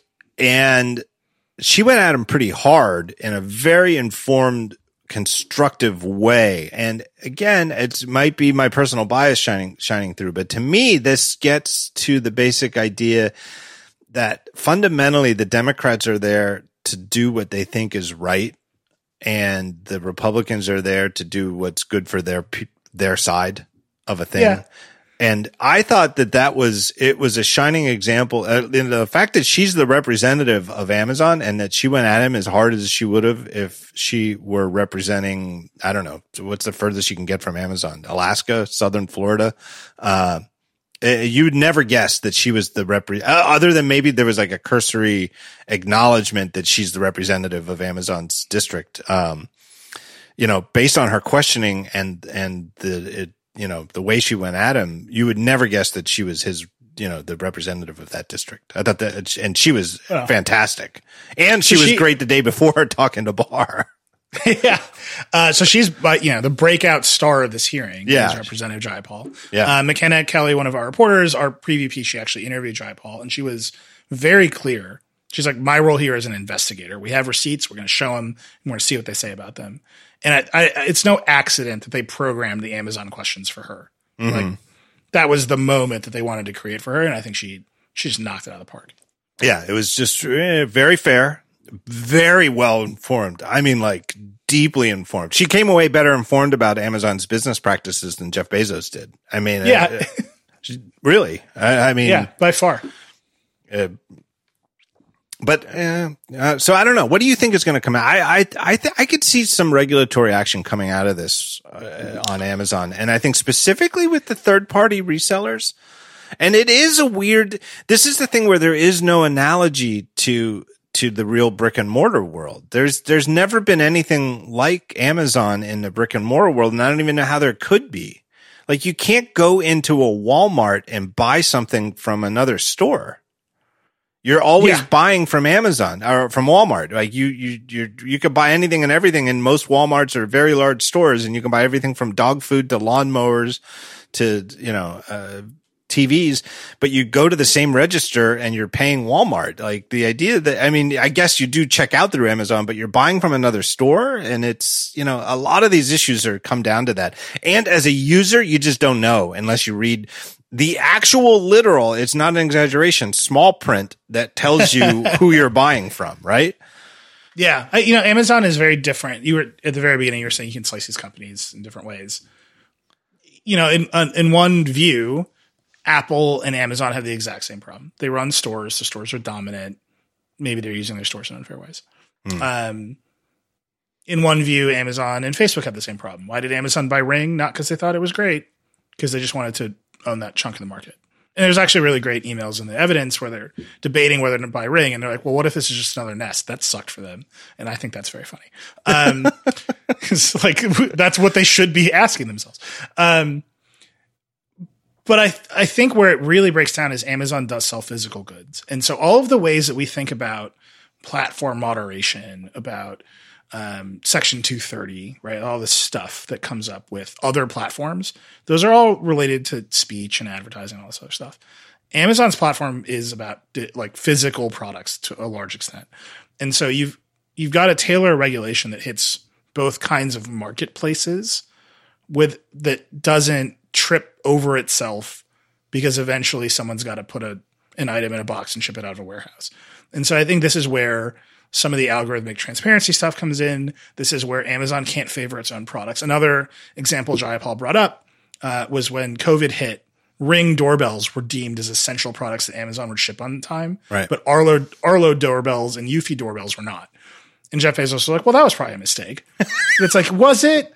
Yeah, but it was a mistake that their subsidiary was the one. It's like Facebook famously, every single time Facebook does a data dump where it's a number, and you can set your goddamn calendar by it. 30 days from now, they're going to issue a correction, and the number is going to come out is going to be worse than what it was 30.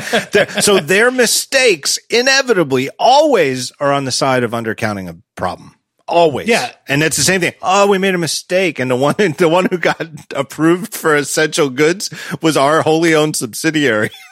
Obviously. That we may or may not have should have been allowed to buy in the first place. I just think, like, when you see the regulation that's going to hit is very much what are the rules for marketplaces? Right. Online marketplaces. What are the rules that relate to favoring your own products? What are the rules that relate to how you treat who has leverage? How do we get more leverage for the pop sockets of the world through the law, so that if you wrong them, they can sue you? It's going to look like that. Yeah. All right, let me take another break here and thank another first-time sponsor. Very excited to have this company on the show, Stitch Fix. Wouldn't it be great if every clothing store you shopped at only had your size and the sort of styles of clothes that you like at prices you want? Well, there is a company that is focused on making that happen, and that's Stitch Fix. In the world of online clothes shopping, there are no consistent sizes. Why should you have to try to guess if you're a medium or a large, or if it's really the same medium as you got from another company?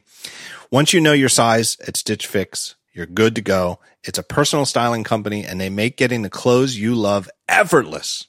Really, really easy. If you don't like shopping for clothes, this is the way to go. To get started, you go to stitchfix.com/talkshow to set up your profile. They'll deliver you great looks, personalized just for you in your colors, your styles, your budget. What you do is you pay a $20 styling fee for each fix they ship you. But that $20 is credited toward anything you keep. You schedule it at any time when you're ready. No subscription required. They just send you a bundle of clothes. You keep the stuff you like. You send the rest back. The $20 styling fee goes towards what you keep. And shipping, returns, and exchanges are easy and free. Stitch Fix does the hard work for you. Sizing, colors, that sort of thing, picking great clothes that go together. And they have stuff for men, women, and kids. Really, it's great stuff. Go to stitchfix.com/talkshow. And by using that URL, you get 25% off if you keep everything in your first fix. That's stitchfix.com/talkshow for 25% off when you keep everything in your fix. My thanks to them for sponsoring the show. Let's go on to Google and then save Facebook for last. Google is the hardest one. Do you want to save them or do you want to? No, I'm just, it's where to start. Right. I didn't think Sundar Pichai did very well, to be honest. I think he seemed a bit lost and I don't think he was prepared for some of the questions that he should have been prepared for. Yeah, I've talked to Sundar a bunch. I agree with that in general. I also think that is just his personality. Mm-hmm. He is a professor, yes. Right? And so if you ask him a yes/no question, you never ever get a yes/no answer, right? You get step back. Computers work by shuffling electrons into states known as ones. Like that's where his brain goes, right? And this is not the format for his personality. Right. Where I did think it played to his benefit was all of the insane bias questions. Mm-hmm. Like they couldn't get the viral moment out of him because he just it's not him. He just can't. You can't bait him into it. But I don't think that his sort of professorial approach to things let him cleanly answer the questions. I totally agree with you there. So I think one that could have been a layup for him was Stubbs' question about his campaign emails getting sent to spam, and he was alleging that it was a form of conservative bias. That he ran for the state house in Florida 5-6 years ago, and he didn't seem to have a problem with his fundraising emails going to spam for Gmail users. And now he's in Congress, and they are. And his dad tried to sign up for his own fundraising emails, and even his went to spam. Why is that? Why are you biased against conservatives? And he seemed so surprised by this question and the premise of it that yet I feel like he could have easily answered and said, here's how spam filtering works. And it's machine learning that's based on what actual people deem as unwanted emails. And I can assure you that if fundraising emails are being flagged as spam more than they used to, it's not about whether they're from Republicans or Democrats. It's simply because a large number of users are identifying them as unwanted emails, and regardless of who they're coming from, something like that. You're adorable, John. No. I mean, he runs YouTube. This man knows how platform moderation controversies go. I know. You just gave a good faith answer to a bad faith question. His job was to be like, I have no idea what you're talking about. I'll look into it. The person who is in charge of YouTube is not confused about the nature of platform moderation questions, right? You saw that with Zuck too, over and over again. He's like, I don't know. Algorithms, how do they work? Right? Like that is like where they're at. They can't be like, sorry, dude, like the vast majority of people flag your messages as spam. So the machine decided to flag it for everyone. Cause that's the answer. sorry, right? Like no one wants to give you money. He can't do that's a whole fight he doesn't want to be in.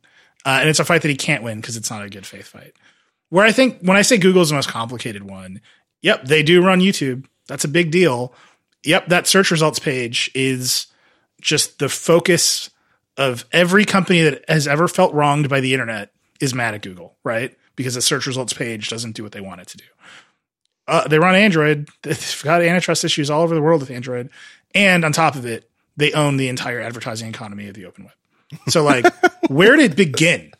Right. And there's the DOJ investigation. There's state AGs investigating. We're expecting some sort of case to be brought from one of them soon. So you saw these questions are all over the place because you could just spend your entire time, all 5 hours could have been spent on the top of the search results page. Mm-hmm. You could just put it all there. You could spend all 5 hours on Android. You could spend all 5 hours on YouTube. They try to do them all. And I think that's why Sundar was just buffeted by all of the controversy that surrounds Google. Yeah. It is surprising how much of human computer interaction, especially for things where you don't already have a thing, right? Like I want to check my email. I know how to get to my email app. It's right there, right? I want to send a text to my wife.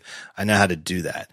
But for anything that I don't already have an app, and maybe it's not an app, but let's just say apps. What do? You go to a browser field and type natural language query. What search engine is answering that? 95% is yes. Google, maybe more. I mean, no matter what you use, no matter you're using the iPhone or an Android phone or a computer or a tablet, it's, that search field, that is human computer interaction to a large degree. Right. And yeah, it's the top of the search results could be a whole 5 hour hearing. It's always struck me that Apple never built a search engine.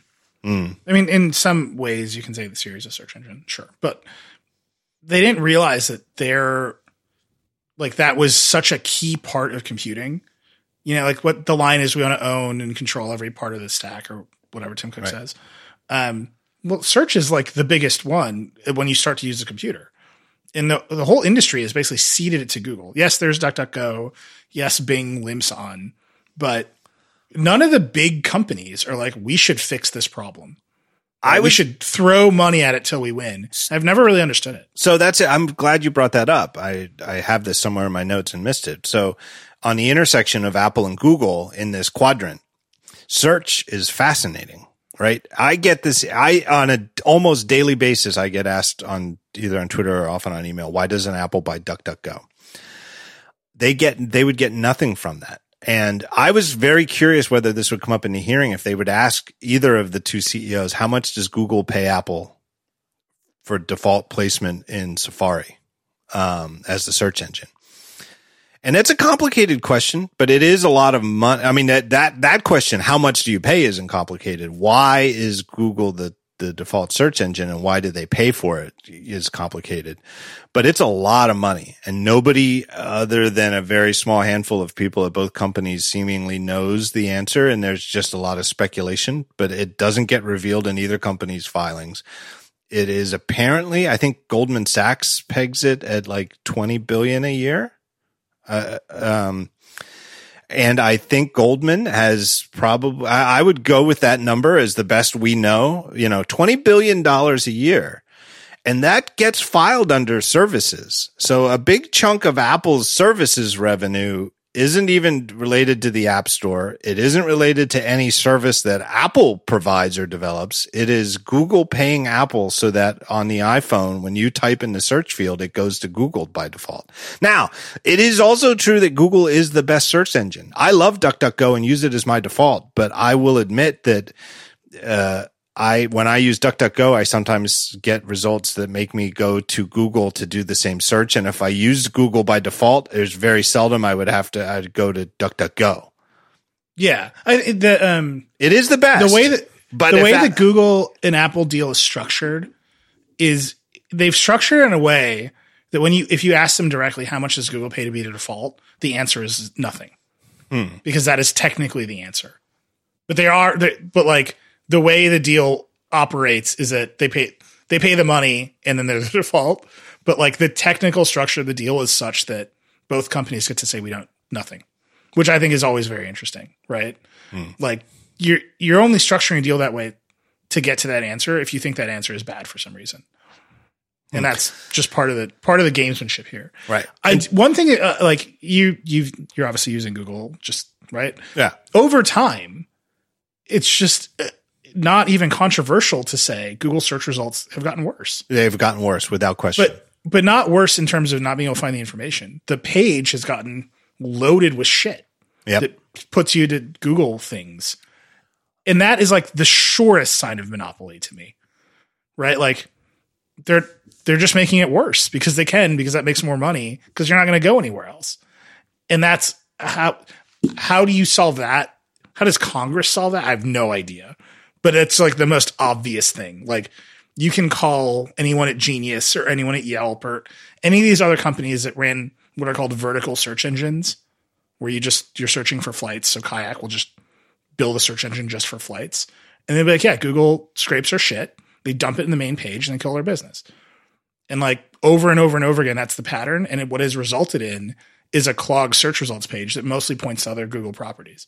And shouldn't the market fix that? Of all of the things here, shouldn't cleaner, better search be the easiest win? Like Sundar actually said it. It was on my little like drinking game bingo. Like competition is just a click away. That's always Google's argument. And yet for some reason it's not. And I've never really understood why.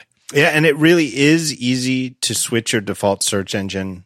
As easy as, defaults certainly matter and most people probably don't even think about it, but, it actually isn't that hard. It could be even easier. And people just don't do it, But this is like in the EU, they made Windows put the browser ballot and everybody picked IE anyway. Right. And Android in the EU has all kinds of balloting screens to pick different services because they've unbundled Android in various ways. Right. Everyone's picking Chrome. So there's if you started your iPhone up and one of the onboarding questions was, what do you want your search engine to be?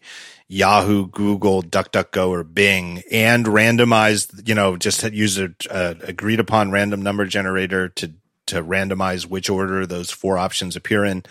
I don't think anything would change. I don't even know that people would even realize that, they don't even know what DuckDuckGo is. I don't even think most people know what Bing is, and it's from a, second largest company in the world. Yeah, all the evidence suggests that those balloting systems they have in the EU don't do a lot. At the same time, it doesn't mean Google isn't fighting for those default spots. So in the docs, there's this. So when Sundar ran the Chrome team, there's this email exchange where they're negotiating in like 2012 or 2011 or something, how to get Chrome to be the default on Dell and Lenovo and Toshiba laptops. And the first question is, can we even do it? And they're like, yes, but we can't do it in such a way that IE isn't there at all, because there are some sites, particularly for these enterprise customers, that only work in IE, which is like, that's a whole story of technology in 2012. Right. Windows manufacturers, like, we have to have IE because of these weird corporate intranet apps. Okay. Then they're like, well, it'll be easy to get Dell to agree. All Dell cares about is money, right? It's just like this hard dunk on Dell. Like, we'll just pay Dell until it happens. And then like for this other one, I don't remember which one it is, but for this other one, let's do it this way. We'll say that we'll let them put IE on it, but Chrome will be the default, but they have to put the Chrome toolbar in IE to get people to switch out. And that is a extraordinarily aggressive move, right? To say we, the Chrome team, will pay money to determine what Lenovo's product looks like, right? What Dell's product looks like. And we have the money to do it. And then later in a different sort of thread, they're talking about how to improve the Google search. And they're like, we need to make it so that the size of our user base creates an unfair advantage in terms of data collection. So that the more users we have, the better various things get, and no one can compete with us because they don't have our scale. And they actually use the words unfair advantage, which I get in the business context. Like, you want to say that, right?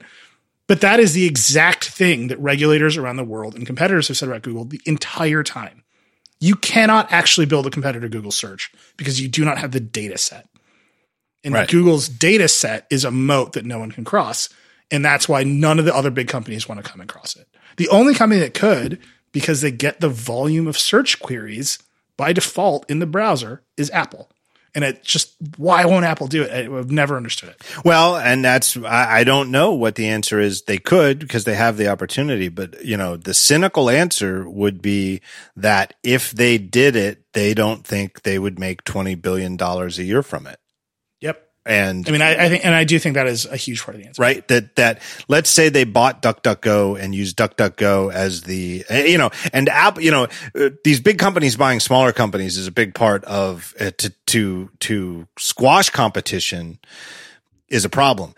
I think everybody would agree that if Apple bought DuckDuckGo and said, and we're going to call it Apple Search and it's going to be the default on all of our Safari browsers, that this would be pro competition. Right. I don't see how anybody could say that's an anti-competitive acquisition. This is pro-competition because they'd be swinging their competitive cannons against the Google, which has a monopoly. Yep. I think the cynical answer is Apple could say we can buy DuckDuckGo for a pittance by Apple standards. We could do a great job. We could scale it. The results are good. The results in some ways would be better because they wouldn't have ads for Google stuff. They'd be honest ads. We don't know any way to use that acquisition to make $20 billion a year or even close to it. Right. That to me. And that was one of my bingo. Will somebody ask about that particular issue? Because there's an acquisition and it doesn't have to be DuckDuckGo. I mean, it could just be build their own, whatever. To me, it's like whatever they do, I don't see how they see any path to get $20 billion a year from it or even close. And that $20 billion a year isn't just $20 billion. It's $20 billion that gets filed under services, which is the division of Apple that Apple's been promoting to Wall Street as our growth, right? Yep. There's one way to make money in search. The Apple already makes money in search in a specific way, and everybody hates it, which is you put ads at the top of the results. Right. Right. And people hate it in the App Store. They absolutely hate it. Yeah. You search for Overcast and you get, Joe's podcast app or whatever, But is Apple going to buy DuckDuckGo and try to monetize their way to 20 billion by building an ads business? There is no other way to monetize search. That is it. That's the way. Are they going to do it? They're definitely not going to do it. Right. So now you're buying this thing to compete with Google. You're taking 20 billion off the books and you have a moral DNA level aversion to the way that you make money doing this business. Right. Okay. All that makes sense. And at the same time, just do it. Right. And what else could they do? They could put, maybe you're searching for lawnmowers, but what they'll do is come October, they'll just put a thing at the top of the results that says, hey, buy a new iPhone 12, right? Just promote Apple's own stuff if you're buying. Yeah, they're not, but they don't need to do that. They already sell all the iPhone 12s they can make, right? They don't need it. Yeah. I mean, I don't think anybody wants to. This is actually the other part of Google, right? So there's all the consumer facing Google stuff. There is, when you search for a video on Google, even if the original version of the video is on Vimeo, Google will show you the YouTube rip. Yes, right? Yes, They're just going to do it, right? I face that. I face that personally. I can personally vouch that happened because in years past, I would put the talk show live on Vimeo, not YouTube, because I'm not a YouTuber and I just thought Vimeo had a better interface and I don't care because I'm not a YouTuber. I don't care. And you know what people got when they'd search for my talk show live videos? They got, I'm going to say illegal. I don't really care. I just like that people watch it. I wasn't making money on the Vimeo one anyway, but people would rip the Vimeo one and then post it to YouTube. And they weren't even doing it for the ads. They were just like, I wish that somebody wants to watch my show on YouTube. They'd rip it, post it to YouTube and watch it there. And then that's what people would get when they search for it on Google. So that's why I post them to YouTube now. Yeah, and Google, they've got the same algorithms, how do they work, argument, which is literally happened. You'd search for talk show, John Gruber talk show WWDC 2016, and the canonical version is one place, my account on Vimeo, and you'd get the YouTube version, which is from right. And their argument is over billions and billions of clicks, we have found people prefer clicking on YouTube. Why? Right. Because we keep putting YouTube at the top. Right. This argument's fundamentally circular. There's actually another. In these docs, again, there's the hearing, but really what we got out of this was all these internal documents. There's a long email chain where Google executives are discussing whether to buy YouTube and for how much. And they actually started by discussing whether they should buy Pure Digital, which made flip video cameras. So they went to Pure Digital and said, hey, do you want to make a Google branded, YouTube branded flip video camera? We'll do an integration, like direct upload, like whatever. And Flip Video or Pure Digital was like, screw it, we'll just sell you the whole company. This is great for them. Like, we're out. We see the phone coming, like, we're out. And so they're discussing it, and there's this line where they're like, well, we should just buy YouTube. Like, if we're trying to build this community video product, why don't we just buy YouTube? It's right there. And they're like, well, if we buy YouTube, we're going to have to start deleting the copyrighted content on YouTube, and it will destroy the product because that's what all it is. Right.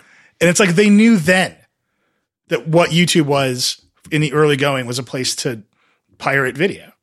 And this was always a problem. That's how YouTube grew. They just paid the fines until they just paid Viacom, and now it's the default. Should we run businesses that way? Like, if you're a policymaker and you're looking at this pattern of evidence where they know Google's going to break the law, and they think buying this company won't work out because they won't be able to keep breaking the law, but then they kind of just did it anyway, right? Because it built the business. Shouldn't we do something like committee? What do you think? Right. And that's just like one tiny piece of Google. Like, we've only talked about the search results page this entire time. We have not talked about their dominance of advertising, which is actually the problem. And that to me is like, Google's going to get it in some way, but it's going to be a shotgun blast of regulation. Yeah. And I do think too that they are, one difference between Apple and the other companies is what I just mentioned about like possibly buying DuckDuckGo. Apple does make acquisitions, but they tend to buy features, not products. They made a whole bunch of acquisitions to build Apple Maps, but nobody ever thinks, hey, whatever happened to whatever companies they bought, right? Like, oh man, I really miss, whatever weird company they had that had some kind of mapping info. I feel like we're all about to see that with Dark Sky. We're all about to. Dark Sky is maybe the closest, right? Dark Sky is a good counterexample where people are going to miss the actual product and the fact that it was also a popular Android app that is going to, or I guess it still is working, but it's sunsetted. Yeah. You can make a strong case that Beats is a shell of itself, right? Like, there are some of these. Yeah.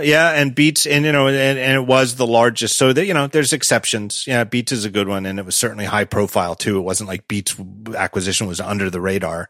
But for the most part, Apple doesn't do that. Whereas Google buying YouTube is just buying a new thing, right? It is, and Facebook buying Instagram and Facebook buying WhatsApp, are very similar. Apple doesn't really do that. And even when Amazon does it, it's like with Ring, it's at a smaller scale than Instagram and WhatsApp, right? Like nobody thinks Ring was going to be a rival company in size to Amazon. Whereas Instagram as an independent entity might have been a legit straight up rival to Facebook, Yeah. I mean, so like the Ring example is another one where it cuts both ways, right? Ring, was Bezos saying, I bought market position. Totally fair. What else are you going to spend your money on? Right? Like, it's video doorbells. Like, who gives a shit? Right? Of course you're going to buy the best one. There's only 3 of them. Right. Ring started as a Kickstarter that didn't even make it through Shark Tank. Right? Like, no one thought this was a good company. And they struggled their way into the market leader of video doorbells. Okay. But is your real play, Alexa is going to control every device in your house, and we're going to have a platform that keeps interoperability from smart home stuff? Like, do you think Jeff Bezos doesn't see that opportunity? Is that because that's a hard case to make too? And I think that's that we're going to talk about Facebook now, I'm sure. Yeah. That idea that what you're buying is lock-in, what you're buying is insulation from competition, that what you're buying is a hedge against anybody else getting ahead is, I think, the most powerful idea that has emerged from this committee. Yeah. Well, I thought the closing, Cicciolini, opened it. I think he did a great job running the actual meeting. I think he's a very good chairperson for this committee. His closing remarks, though, was sort of like a, wait, what? He was like, thank you for everybody for being here. I think everybody here all 4 companies need some regulation, and some of you need to be broken up. Bangs the gavel. And it's like, what? And I think that brings us to Facebook, because you could argue, so how would you break them up? Breaking up Apple seems impossible. I can't imagine what you would even say broken up. I mean, you can regulate the App Store and change, enforce new rules on it. But yeah, I don't think, and I know some people will say, well, they should spin the App Store off into another company. And it's like, that just doesn't really make sense. There's things you could break off from Amazon, but it doesn't make as much sense. YouTube, you could say should be spun off from Google, right? Yeah, absolutely. But Facebook, oh man, Facebook, it's like, why not spin off Instagram, So one of the arguments, and this isn't my world, so I'll probably get I'm very focused on consumer tech. Like that's what The Verge is. That's what we do. On the business side, a lot of the arguments have we locked up too much growth inside of these companies, right? Is the market stagnant? And so like, if you broke up Facebook and Instagram and they started competing, would they both just get bigger, right? Would investors just get more money from investing in both? And like, I think that is a totally fair question that answers the market side of it as much as the policy side of it. Because the policy side of it is inherently backward looking in a way that I think is a little uncomfortable, right? So we have these emails. Casey and I wrote the whole story on it on The Verge. Like Mark Zuckerberg emails the CFO and he's like, I'm going to buy Instagram. What do you think? And the CFO is like, why? Here are some reasons. 1, 2, 3, 4. 1, neutralize competition. 2, get ahead of the curve. 3, improve Facebook. 4, other.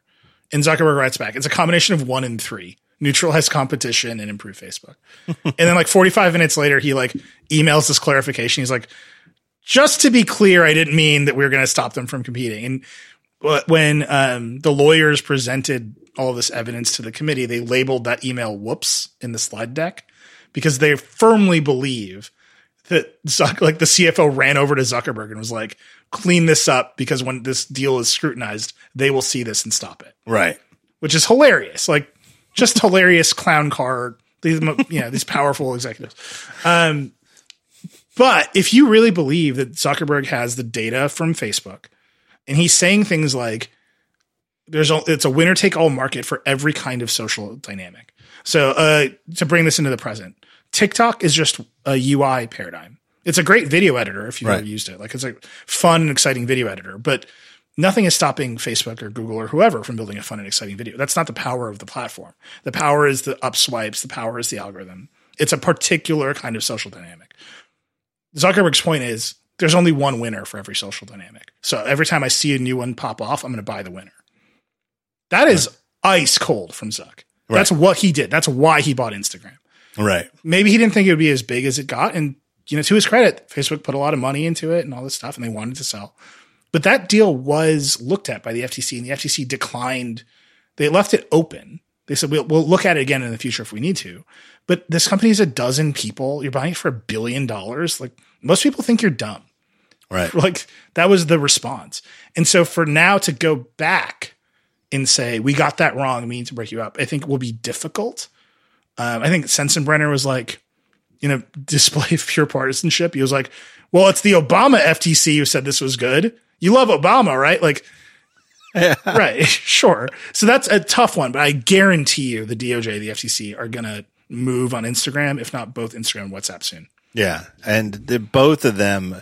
And, it is, again, putting your ethical and legal judgment aside, strategically, it is a brilliant insight by Zuck early that we need to identify these things, that there's always going to be one in these new dynamics.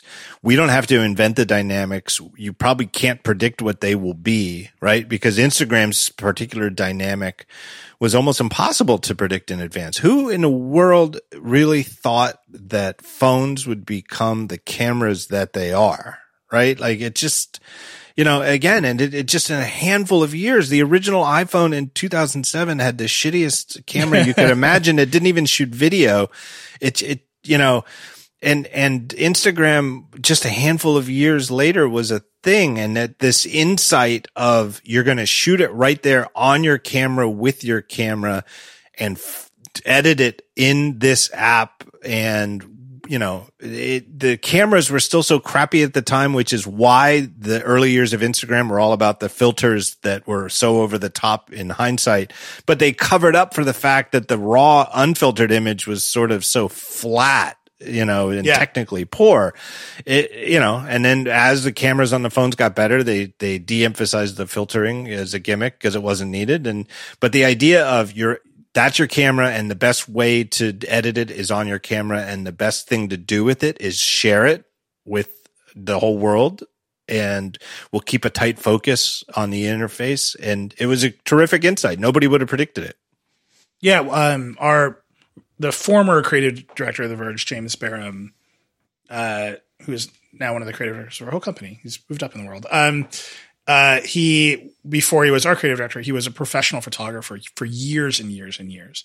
And he wrote this piece for us several years ago, just about the iPhone camera, in particular Instagram. And he was like, the insight here is that the place you create the image is the place that you view and share it. Yep. And that connection between what you are seeing other people do and what you have been empowered to do in the same interface is the revolution. Yeah. Right? Like, that's never happened to anyone before. No. And at the same scale, right? Like when I'm taking a picture in Instagram on my phone, it looks like, after I post it, it looks like the pictures from you, Nilay, and my wife, and whoever else I'm looking, because it's on the phone. It's the same size and it's the same screen. It is, so obvious in hindsight and so completely non-obvious in advance. And I think what Casey and I were talking about this, it's like very easy to clown on Zuck, right? Like there's the video of him smoking meats in the backyard, and there's a picture of him with the sunscreen, and,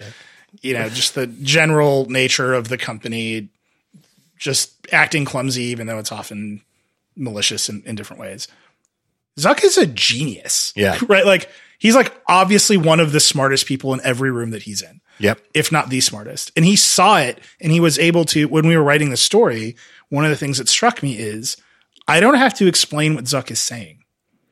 Right? Like, often when we get emails or documents or legal stuff, like, I, as a writer, have to unpack what is happening. Right. This is what they mean. This is what this coded business or legal or whatever jargon means. With Zuck, it was just, he just knew it. He could express it as clearly as anything. And I could let his words drive the story through. That is for me, you're a writer. I know you probably feel this way, but that is a mark of high intelligence. Yes.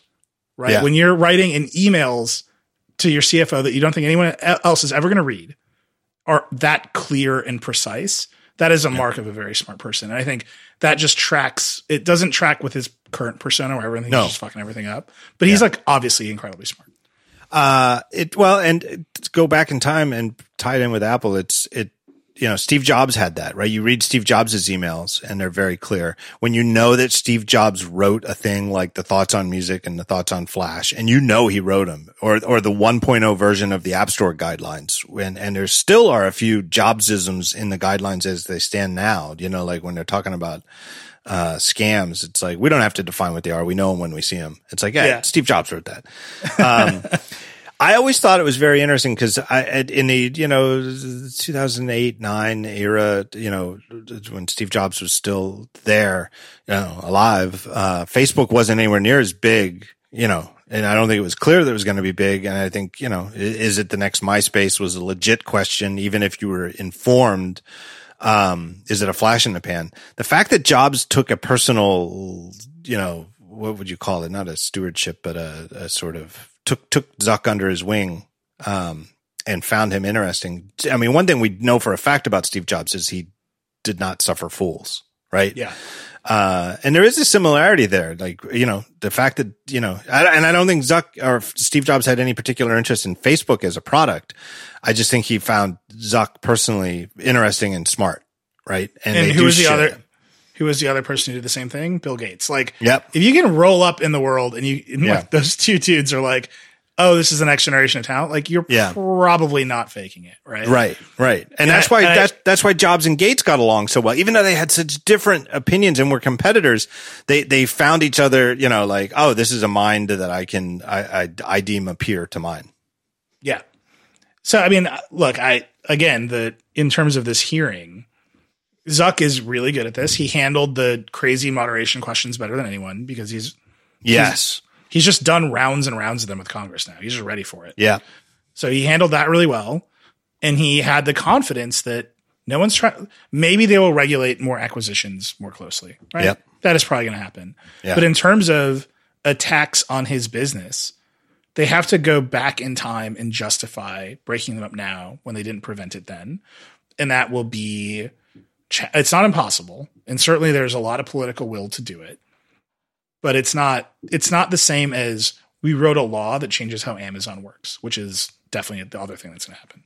Yeah. Who do you think is the most likely to be broken up? You think it's Facebook or Google?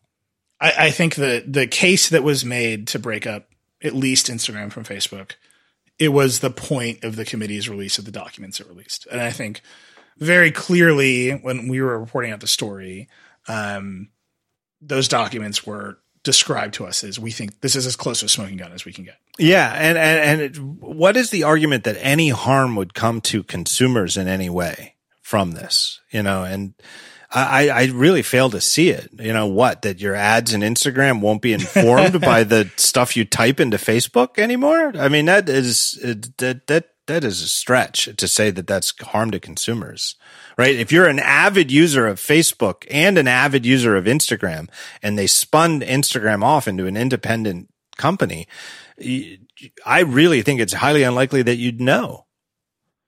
Oh yeah. I mean, most people we do a survey every year, and one of the questions is like, who do you love? Who do you hate? And then, do you know that Facebook owns Instagram? And it's always like sub 50% of people even know. Right. Like who cares, right? Right. I don't think that the question there isn't harm to consumer that will block it, right? Right. Is this like the government can't just run around taking things from you. Right. Right. So they have to have a compelling reason. This has to be explained to a lot of people. Yeah, like they need to make an argument that Facebook will challenge that will go all the way up. And so, you mentioned Cicilline's closing remarks. And so he said the three things that everybody caught, right? All of you are too powerful. All of you need to be regulated, and some of you need to be broken up. And then he ended with a quote from Louis Brandeis, Justice Brandeis. And that was a signal flare. That was fireworks in the sky with Lena Khan sitting behind him, because that means he's going to change the standard of review in antitrust law. So what we have now is called the Consumer Welfare Standard. It's from the 70s and 80s. There's just an insane backstory with this guy named Robert Bork. We did it on the Vergecast. It took too long and it was boring. If you want to go listen to it, listen to my show. It's on there. But basically in the 70s and 80s, this very influential judge, Robert Bork, changed the standard of the law to what's called Consumer Welfare Standard. And he said mergers should be allowed unless we can prove that consumer prices will go up. And that opened the floodgates to every merger that's like, why did AT&T reconstitute itself? Right. Like the T1000? Because we changed the antitrust standard. Right. That's what happened. Right. We can't prove that Ameritech and SBC are going to not rate. You can't prove it. Right. So they merged. If you look at the Time Warner AT&T merger when it went up to the courts, if you look at that decision, there's like 40 pages of argument from experts over whether cable prices will rise by 30 cents. And there's zero discussion of whether AT&T will zero rate HBO on the phone. Right. And it's like, okay, our standards are just like upside down. We're not even arguing the right thing. Right. So this reference to Brandeis is very much when we were trust busting, when we were breaking up Standard Oil and the railroads and all this stuff. The standard was different. It was a competitive standard, and Brandeis was the champion of that standard. So it was just like, if you've been paying attention, and it's very dry and very legal, but Tim Wu wrote a book called The Curse of Bigness. Which is basically a book where he says Robert Bork is a shithead and Brandeis had it right. It's a fun read. Tim Wu's a great writer. That's just a dog whistle to say I'm changing the consumer welfare standard. Like, we got to get out of this. One thing that is very interesting, and I didn't know this. I mean, this is now deeply in the weeds, and you can just edit this out if you think it's boring. But at the same time that the sort of consumer welfare standard was in its ascendancy in America, the EU was forming, and one of the reasons the EU formed was to gain competitive advantage with the United States. Right? Like we need a bigger market to compete with the United States, so we're going to form this single European market. And they just lifted our competition policy because they thought it was good. They're like, that worked for them. We'll just lift it. So you had this sort of natural worldwide AB experiment of United States competition policy, the new one, and United States competition policy, the old one in Europe. And you just look at it. They're much more active in antitrust. Their prices for things like cell phones and laptops, like it's wild how much cheaper internet services in the EU because they have a focused competition policy. So, do I buy it that it's a 1-to-1 A/B test? Is that a true A/B test? You have to be a very specific kind of economist or academic to make the case. I'm not either one of those things, but it's just one of those like, actually our antitrust law changed a lot in the past 30 years. We just haven't really talked about it. And now we are absolutely talking about it. Yeah. I thought one of the other interesting things to come up to talk about the Bork as a shithead angle, to have it actually there as a focus of the committee with the diapers.com thing, with the selling it as a loss leader. Yep. To destroy competition and then raising price afterwards. Where if your focus is, if you think the law is entirely focused on will prices go up, it allows Amazon and you have to be an existing titan to get away with it, to lose a fortune to gain market share, and that it's super anti-competitive and completely locks out upstarts. How can you possibly lose more money than Amazon is willing to lose, right? You can't. And it's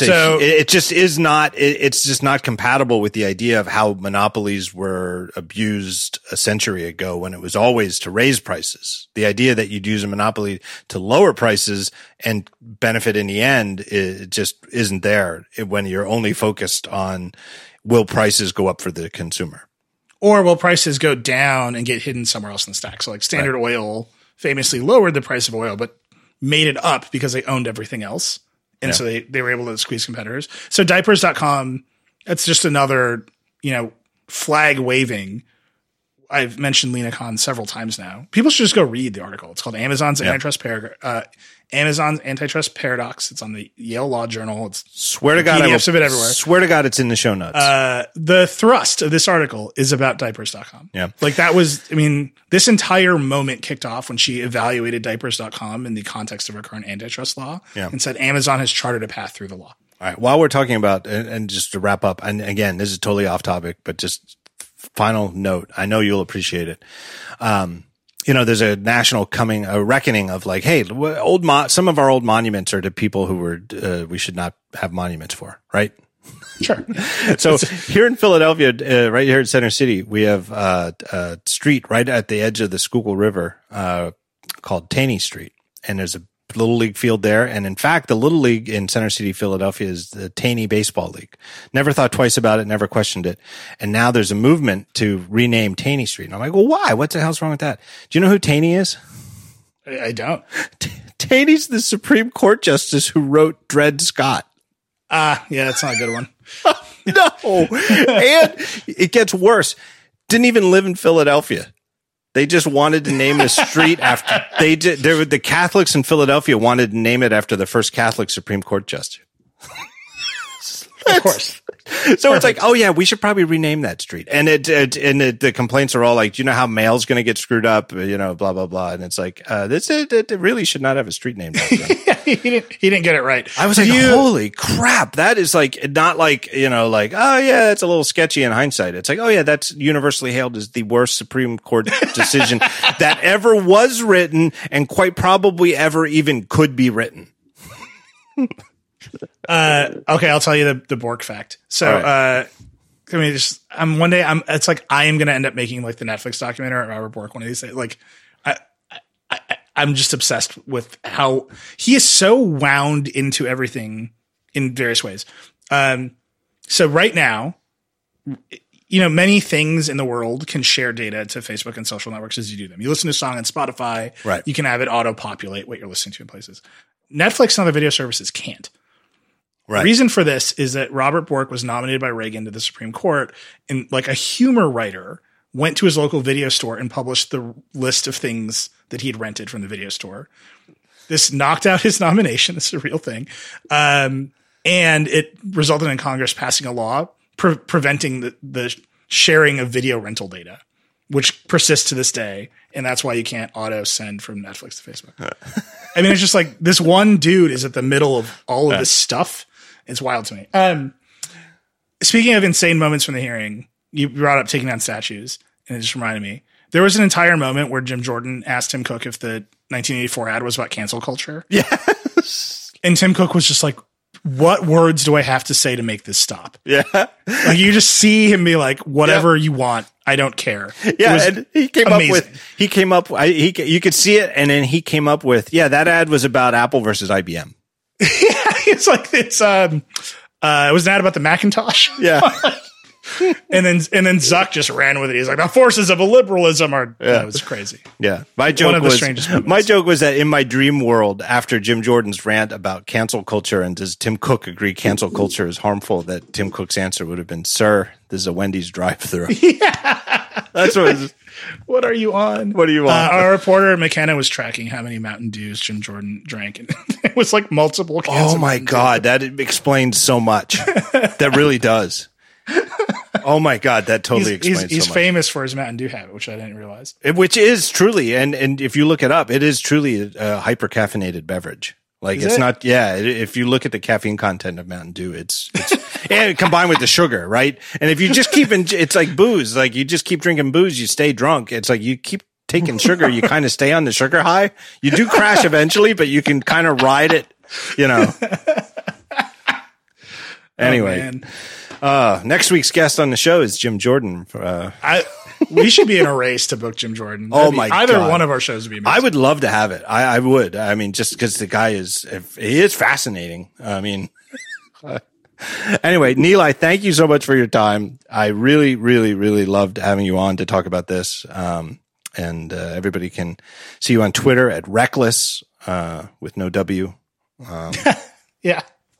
Well, I love being here. I mean, like I said at the beginning, I think to understand the products, you need to understand the policy. But at the same time, to understand the policy, you really need to understand how the products work. Because the connection between the two is so tight. And so I appreciate that you're as deep in the product side of it as Yeah. And I'm a little optimistic that the Congress was actually, not as clueless, Sensenberger, who's leaving, Sensenbrenner aside, who doesn't know that Zuckerberg doesn't make Twitter, I thought I was pretty optimistic about that. The next move is the report. I think we're all waiting on pins and needles for this report. It seems clear where Cicilline's head is, and that's going to be a big moment. Yeah. All right. Thanks. Talk to you.